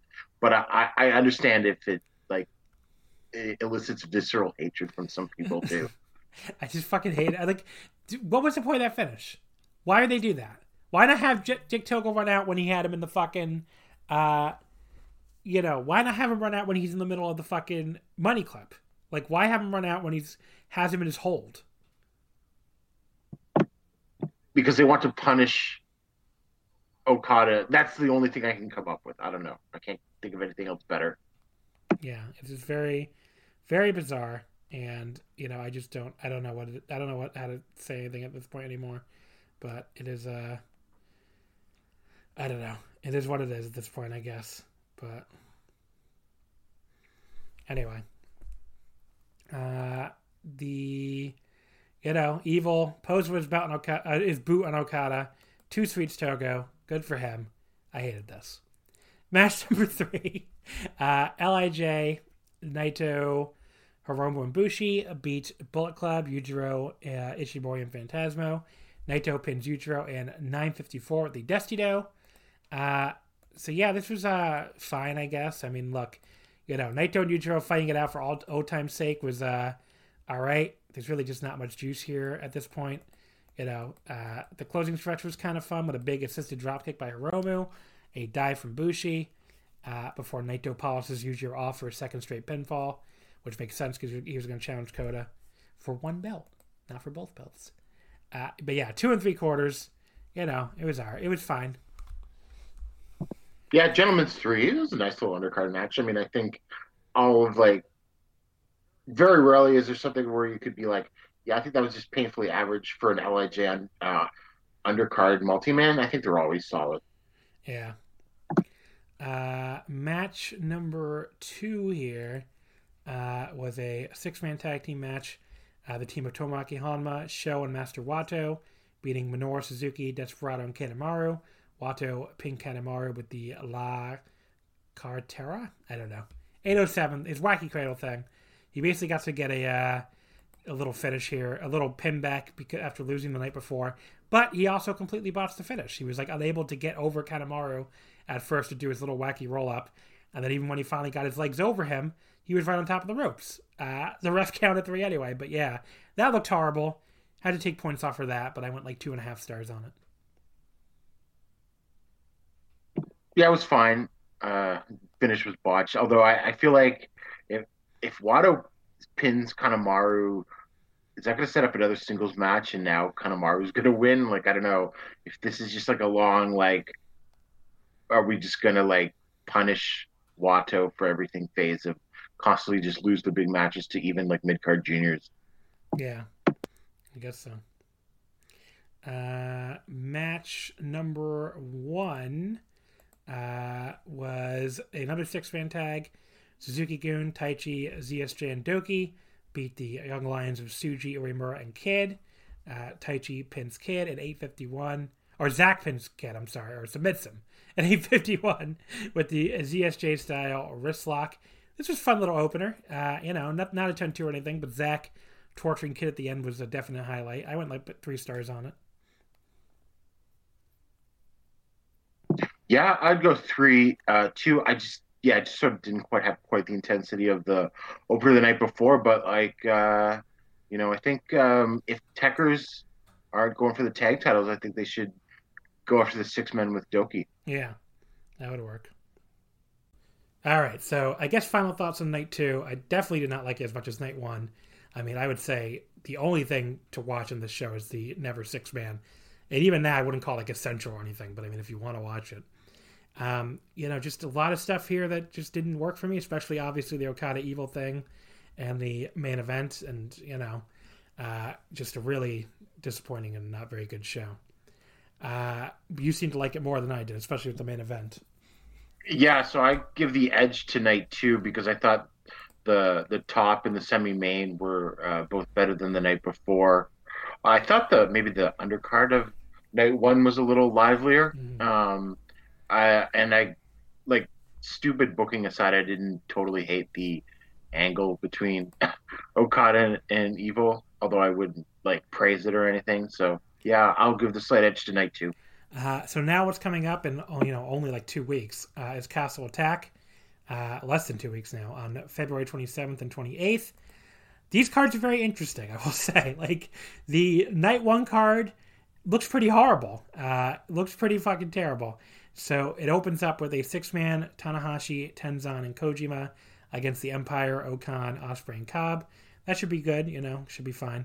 But then we have Yoshihashi versus Tonga Loa and Hiroki Goto versus Tama Tonga. 2 singles matches to build the following night's tag title match. If they would swap the GOD guys there, if we got to see Tonga Loa and Goto trade lariats, that could be really cool. But the way these 2 matches are, I really can't see them being that good. But I don't know. Do you feel any differently about these? Is it Yoshihashi versus Tonga Loa? Yoshihashi versus Tonga Loa, yeah.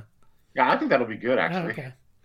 Because Yoshihashi is the great underdog. And, Tonga Loa is great power wrestler now. Well, maybe great's a strong word, but a much improved power wrestler. So, yeah, I think that actually could be fun. Then we had Provisional KOPW 2021. Toru Yano against Chase Owens. That's Toru Yano versus Chase Owens, third for the top. If you're really excited for that, God bless you. That's all I can say. I don't know. Yeah, strap matches suck. Yeah, well, that's the four corners style. Does Yano have to? Yano has to counter his own. It's four corners, right? Well, Yano has to counter his own stipulation, doesn't he? Like it's got to go to a vote. Like the. Oh, I guess so. But I kind of felt like that was what it was going to be. Yeah, I don't know. Okay. Semi-main event. The only thing on the show that looks decent to me: Ishii against Jay White. I mean, that could be really good. They had a really good match at the G1. So that's the one standout on the show. But I don't know. Yeah, I think it'll be great. But... Main event, Kazuchika Okada versus Evil. They've had good matches before. They had a good match in the G1 a couple times. They've also had very bad matches before. The New Japan Cup final from last year was... I still think that blows away anything from Naito Evil. Not to sound like a broken record, but that match was horrible. And they also had a really bad one at King of Pro Wrestling 2017, which was an IWGP title match main event that was just really underwhelming. I don't know. I mean, the way this feud has gone, I will be really surprised if they have a blow-away great match here. Maybe they will, but I cannot be excited for I think it will depend on Okada's mental state and whether or not he wants to try to have something good or he's just going to phone it in. Yeah. And then Night 2, on the other hand, Night 2 looks great. Opens up with Tenkoji against Ospreay and Cobb. That could be pretty fun. Then we have Okada, Ishii, and Yano against Evil, Jay White, and Chase. That'll probably be short at least.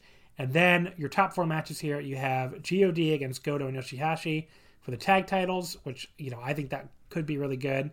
Goto and Yoshihashi have been really good this year, and I think they definitely... And given his position on the card, it's not going to go 29 minutes. Yeah, exactly. Then the never openweight title match, Tanahashi against Great Okan. I liked their match with the Dome and went 3.5 on it. I think they'll have an even better one here, and it should be a big moment with Okan likely to win. Okan's winning, yeah, I know. People were like, oh, I'm excited to see Tanahashi with the never title. Think of all the different matches he can have. I'm like, no, he's dropping this to Okan in a month or less. Then the semifinal, this match will be the big, will this really be, I don't know. This will be the one where it's is the show going to be good or great? So, I think Hiromu and El Phantasmo, if they can have a better match than they had at the Tokyo Dome, then this show could be great. If it's about what they had at the Dome again, then the show, will struggle a little bit to reach that level. But I think it'll be better than the Dome match, which I went 3.5 on. I think it's just a lot to do with the placement on the card and the way that match really sort of felt like an afterthought anyway. The way the build to it is just Super J Cup winner versus Best of the Super Junior winner to set up the match the next night. So I suspect that it will be better. Although it's sort of interesting if El Phantasmo is winning, I'm sort of interesting. Does that mean he'll try harder and not do the bullshit, or he's just going to up it because he needs to get more heel heat? I don't know. Yeah, I guess we'll see. And the main event for the Intercontinental title only, Kota Ibushi versus Tetsuya Naito. I mean, look, they never have a bad match together, so I'm sure it'll be really good. And watching this one spoiled, I'm sure I'll really be at the edge of my seat here with thinking either guy could win. But I still don't. I said my piece about it already. I just think it's stupid. It's for the Intercontinental title. But, still going to be good, though. So, definitely looks like a better card than Night 1. That is for sure. But I guess we'll wait and see once we get there how much better. And the Korakuens that started today, I haven't seen it yet. Other than I heard the young lion injured his elbow. Unfortunately, the new young lion Yoto Nakashima. But yeah, that's New Japan. We'll see where things go from there. I mean, there really isn't a lot of downtime. I mean, they come back on Thursday, March 4th, of the anniversary show, and then the following day on Friday they kick off the New Japan Cup. So just not a lot of downtime between tours here. Have they announced any New Japan Cup venues yet? Yeah, they have the whole schedule on there. Oh, they do. So okay. Is it 1 million Korakuens? I believe so. 1, 2, 3. Actually, only 3. Yeah. Oh, wow. There's a lot of other touring and stuff. So, then Road to Sakura Genesis has 2 straight Korakuens again, and then 29th and 30th, and then they seem to cut back a little bit on the Korakuens after this Castle Attack craziness. So, were they thinking that like the state of emergency was going to be lifted and they could tour more? I don't know. Yeah, I have no idea. It's interesting. Anyway, so that is it for New Japan. Like I said, not thrilled with them right now, but I'm willing to see how things go, into and after Castle Attack. All right. It's not as bad as some people will say. I'll just say that. Oh, you mean me, I guess. Well, yeah, but I mean, people like I don't know. I mean, like people I think are more. Well, I know that you have not previously been as down on the company, but like I don't know. I've enjoyed 2021 from them so far. Yeah, I mean, I was into what they were doing before these 2 shows, but these 2 shows are just not good. Let's move over to DDT to wrap things up here with DDT Kawasaki Strong. That took place today, February 14th, at the Colts Kawasaki. There was 900 fans, which they said was a sellout, so I guess it wasn't that big of a building or anything, and with the with the reduced capacity. But yeah, the venue looked cool as hell, because like you had this the big stage in the background behind one of the sets of seats for them to come out. It just looked like a really cool venue, honestly. So. But yeah, the main event here, the KOD Openweight title, Jun Akiyama defeats Tetsuya Endo with the modified Stardust Dust Alpha and 31-11. So Endo falls in his 4th defense, and Jun Akiyama becomes the 76th KOD champion. We see in the pre-match video, Kobashi helped Endo train to face Akiyama. Certainly there's probably no one better to ask to beat, if you want to ask how to beat Jun Akiyama in a big title match. Also, Kenta Kobashi had this black face mask with that weird little squiggly line pattern from his black Noah tights. That's just ridiculously cool. I really want one of those now. But yeah, that was really cool. And then Kobashi gets his own entrance as the special witness. Can you imagine being like that, the DDT ring announcer, and getting told, "Hey, you get to introduce Kobashi Kenta tonight." Like that must have been a mark out moment for him, But there you go. But yeah, the actual match here, this a lot of it was like Endo working over Akiyama's leg for a while. So okay, DDT Universe had problems throughout this show. I was trying to watch this show live, and the feed froze for me a few times during this match and went down for me for about 4 minutes. So that was annoying. Not the wrestler's fault at all, obviously, but I went back and tried to fill in the gaps on what I missed, earlier today. And, I only missed like a few minutes of it. I didn't really miss that much because the very legitimate other feed of the show, for some reason, came back before I was able to get back into Universe. So that's how I ended up watching the rest of it. But yeah, it was, Universe having a problem. It's one of those double-edged swords where, on one hand, that's not good. You'd hope the Universe would hold up better and not have these issues. On the other hand, it means there was a lot of interest in the show, presumably, that they were crashing the servers and stuff. So, that's probably a good thing. But yeah, hopefully they're better prepared next time. But yeah, Akiyama, ends up getting his front neck lock in really tight. It looks like Endo is going out.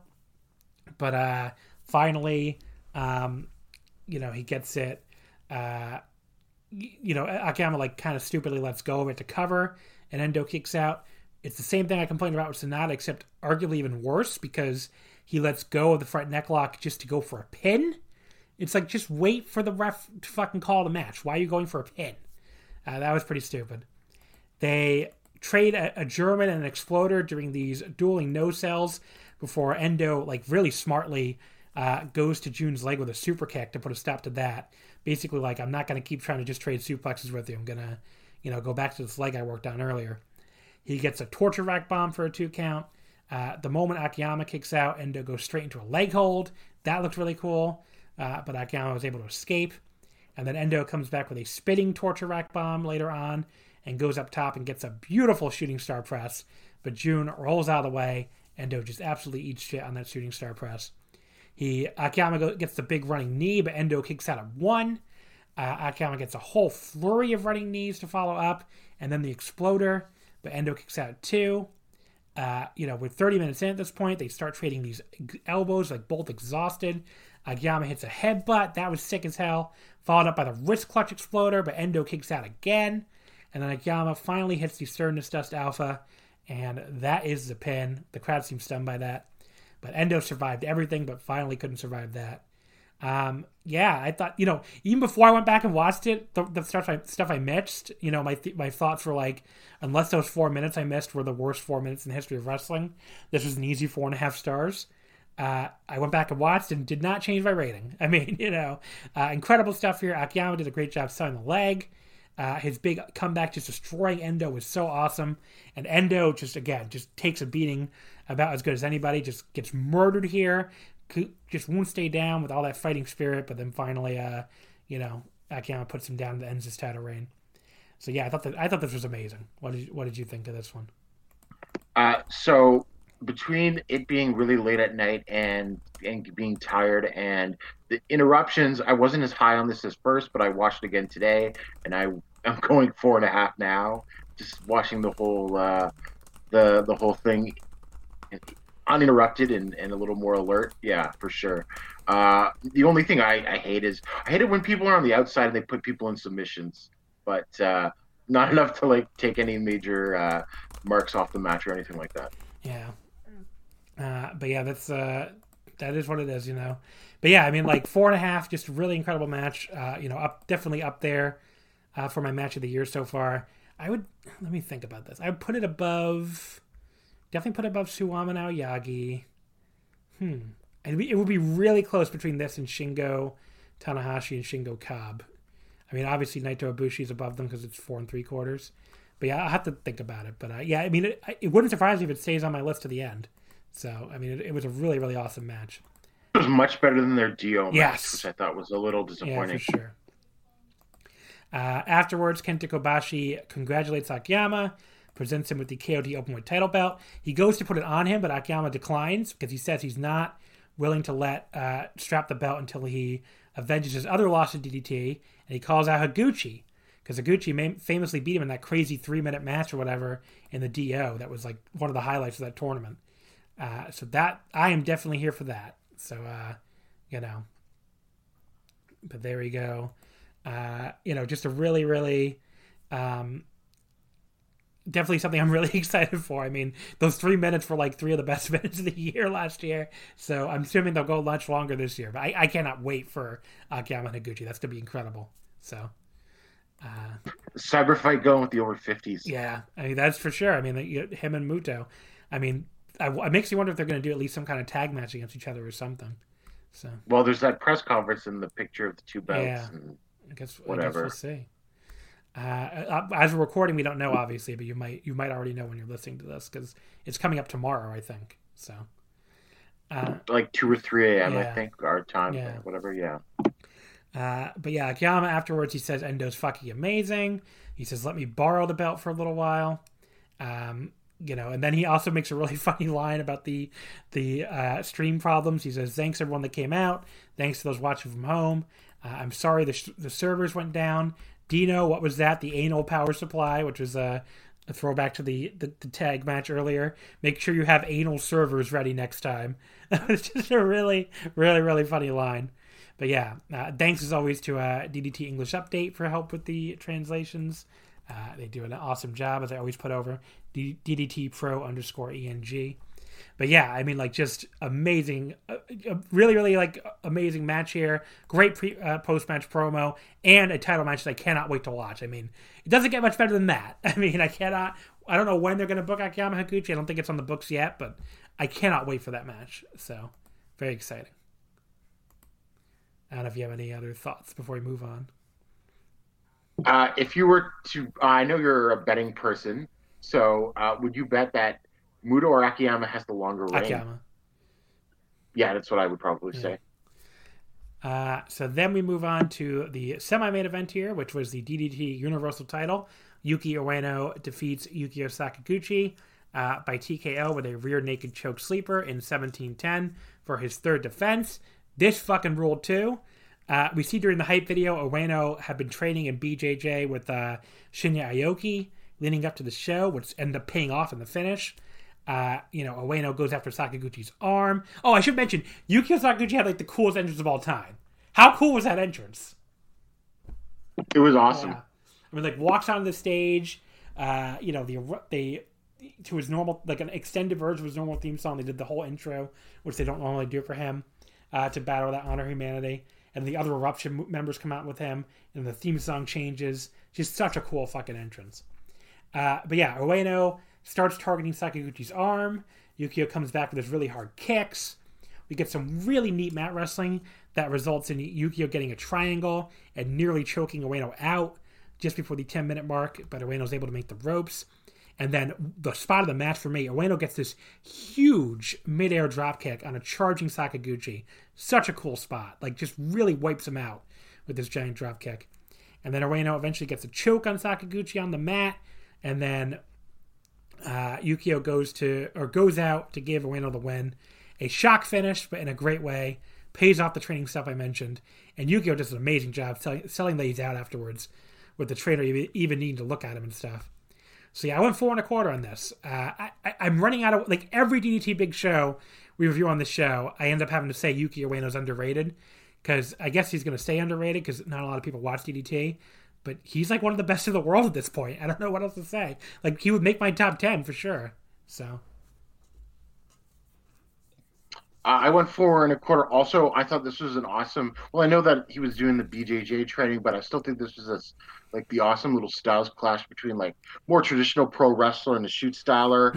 I actually thought Sakaguchi had a chance of winning just based on that entrance alone. It felt like important, and some of the way that he was controlling the match early on, just so awesome. And I gonna probably watch it again because I've only rewatched the main event from this show. Yeah. So there you go. Match number 6, the Yuki Ino return match. Konosuke Takeshita, Akito, Shuma Katsumata, and Yuki Ino of All Out, beating the Damnation team of Daisuke Sasaki, Soma Takao, Mad Paulie, and Yuji Hino. Ino pins Paulie with the spear in 20:34. This was good. I went 3.5 stars on this.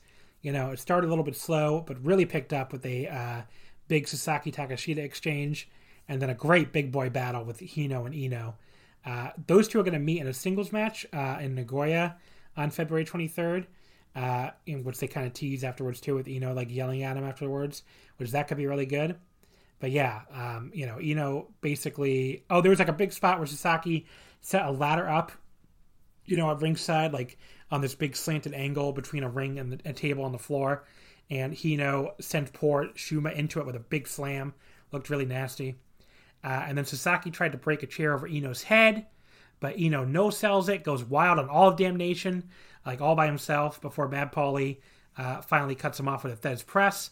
But then everybody comes in to help him with Paulie, and that leads to Ino hitting the 2 spears on Paulie for the win. But yeah, this started slow, got pretty damn good by the end. I went 3.5 stars on it. Had a good time with it. A fun brawl. I thought Hino was the best guy in this match, actually. So I'm excited to see the match against Ino. Interesting little sort of subversion of sort of some conventions, but I guess it's DDT. But Ino getting the big pin in his return match is not usually how traditionally things are booked. And I mean, maybe they're just going to try to give him a big push now. I mean, which I'd be down for. And yeah, Hino's one of those guys. It's like every time you see him, you're like, how is this guy not a bigger deal in like bigger companies? He must be like a big asshole or something, like, because like the fact that no one's ever like went with him is really, besides like a 0-1, is really bizarre. But I mean, I guess he did hold the KOD title way back in the day now, but it was a pretty short reign. But I'm definitely excited to see. I hope he sticks with DDT because I think he fits in well with Damnation, and I really don't think he has anywhere else to go left. Yeah, at least I mean he could pop up and No again, which would be fine, but I think he's staying in Cyberfight. Yeah, because he had a brief thing with All Japan too, and didn't last that long. So, match number 5: Harashima and Yuji Okabayashi beating Kashisada Higuchi and Yukio Naya. Harashima pinning Naya with the Somato in 13:34. I seem to be lower on this than most people. I thought this was fine. First 5 minutes or so was pretty damn dull, I thought, especially Naya working over Harashima. It picked up after that, but you still have spots like, Naya almost falling over trying to deliver a back chop to Harashima right before the finish. But then Harashima got like a counter Somato to a rolling Naya, followed by the real one. I went 2 3/4. It just didn't blow me away or anything. But it was fine. I went 3 1/4. Yeah, the Naya stuff was kind of a little underwhelming, but like I thought the Higuchi versus Okabayashi stuff rocked, so I had to give it some marks for that. And afterwards, Okabayashi looked like he wants to challenge for the KOD tag titles. Maybe he and Harashima will do that. That could be cool.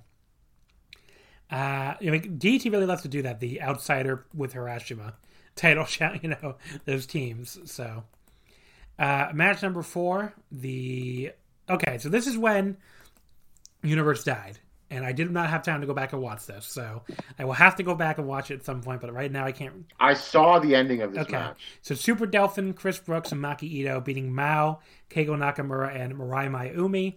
When Ito pinned Nakamura at the Kani Flying Big Head in 16:07. It looked fun while I was watching it. I mean, I love, Mirai Mayumi is like one of the most, under the radar Joshi out there because not a lot of people watch Tokyo Joshi, but she's pretty new, but like she is so fucking good, and like especially for her level of, like experience. I mean, she is so good. So, it's definitely a match that I'm gonna go back and watch. I just didn't have time to do it before I watched before I had to record this show. So my impressions of the match was it started a little slow. Delphin doesn't really do much throughout the match, even though I love him. But things sort of get going a lot better in later on with like some stuff between Chris Brooks and Mao especially. Ito's awesome, as she always is. So I thought this really picked up towards the end. And, you got like all of your spots, like at one point, Ito bangs her head into the ring post and starts arguing with it and everything like that. So, yeah, it was really fun. Then we have the match number 3. Speaking of really fun here, the Joshi match with Saki Akai and Maya Yukihi defeating Sayori Ano and Miyako Matsumoto. Saki pinned Matsumoto with the Rookie Award in 10:52. That's her crossbody. So Maya Yukihi and Sayori Ano are mostly from Ice Ribbon. Miyako is from Gaki no Fuchi, the other DDT Joshi brand. This was a lot of fun. I mean, some of it was comedy and stuff. A lot of it was comedy, I guess, especially with Miyako in there. But like, the stuff that was, that was just them wrestling was like, some pretty damn good wrestling. And like, there was a moment between Saki and Miyako that was just way stiffer than you'd expect from these two. Like Miyako, like I said, mostly a comedy wrestler, but she started really firing up with these slaps before Saki just like grabbed this much smaller woman by the hair and just like slapped her once in the face really hard. So that was, definitely a moment that stood out to me. And then Miyako like turned on her own partner, like just kind of ran in and hit her, even though she had plenty of time to stop. And then she made like a big human pile and tried to pose on top of all of them, but there was no referee to make any kind of count. And then everybody in the match basically had enough of her shit, and Sayori just basically let Saki pin her. I went 3 1/4, very enjoyable here. And afterward, the post match was probably the highlight, where like Saki and Maya invite Ano to come pose with them. But the moment Miyako tries to lay down in front of them and get in the picture too, they all immediately get stone faced and just get up. I just thought that was just such great like comedic timing there. It was so great. I went 3 1/2. This was a lot of fun. I thought the comedy was weaved in perfectly. And yeah, I mean, I thought this is my first time I've seen all of them at least a couple of times except for Miyako. And I loved how she managed to basically generate go-away heat. But like good go-away heat, if that makes sense. Yeah, indeed. Then we have match number 2, which was the KOD 8-man tag team titles. Shinya Aoki, Super Sasnango Machine, Antonio Honda, and Kazuki Hirata, beating Sanshiro Takagi, Danshoku Dino, Toru Owashi, and Makoto Oishi. Hirata pinned Takagi with the Miracle One-Shot Cradle in 12:49. These are usually the 10-man tag titles, but as a joke, they were reduced to the 8-man tag titles because of the current social situation. We need social distancing and all that, so 10's too many. But yeah, the big joke here was the staff was I guess blasting the music at full volume for Hirata, and it blew some fuses. And, Hirata got very sad. The power went out and they couldn't dance anymore. He was like, I'm not destined to dance. But Dino says, stop, Hirata. Look at all these fans that came out for you. Don't give up. I'm not giving up. And we end up making a huge human extension cord to reach the building's power using Danshoku's anal power, which is a thing Akiyama referenced in the main event. So Hirata could dance. It only lasts a few minutes, though. And we end up needing anal power from Aoki, too. And Dino has to stick his whole face in his butt for some reason to carry the current. So this was something. Definitely something. And, Takagi tries to jump him with a lariat afterward, but Hirata ends up cradling him for the pin. The anal power stuff was funny. So I definitely not going to complain about that. Anna, do you have any thoughts? So sometimes I sort of just have DDT undercards in the background and wait for the main events. But since, I was coming on here, I, paid attention and everything. And, this was there. Not for me, I guess. The opener was the Young Boy match, Mizuki Watase and Hideki Okatani, defeating Yusuke Okada and Toru Kojima. Watase submitted Kojima the crab hold in 8:30.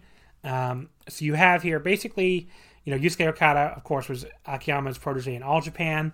He moved to DDT, which ruined all three of the traditional men's promotions in Japan have a guy named Okada thing. So that's unfortunate, but at least he's able to wake up each day without knowing he's going to lose a match. So that's nice, I guess. But yeah, I went with 3 stars here. Nothing blow away, but everybody worked hard. Exactly what you want from an opening Young Boy tag. And the main thing they're pushing here is the Okada versus Watase feud. As who's Akiyama's real protege now kind of thing. So I went 3 1/4. I was excited to see this open the show. This was actually one of my most anticipated matches on the show because I wanted to see Okada, because I actually haven't watched any DDT since the DO finals, so I hadn't seen any Okada in DDT. So I really wanted to see that, and he did not disappoint. And I'm kind of really excited to where this feud goes. Is he gonna end up joining Junritsu, or is he gonna be a lone wolf and sort of spurn Akiyama? It's kind of curious where it goes. I think because he didn't come out there like you said, right, in the main event. So yeah, you could set it up where he's just oh, whatever, I'm go away, I'll go out on my own, which might not. Well, I mean, he sort of did that at All Japan as an angle when he left Evolution, and that tanked. But I think they're not going to do anything like that horrible to him now in DDT. So there's still, could be a good story here.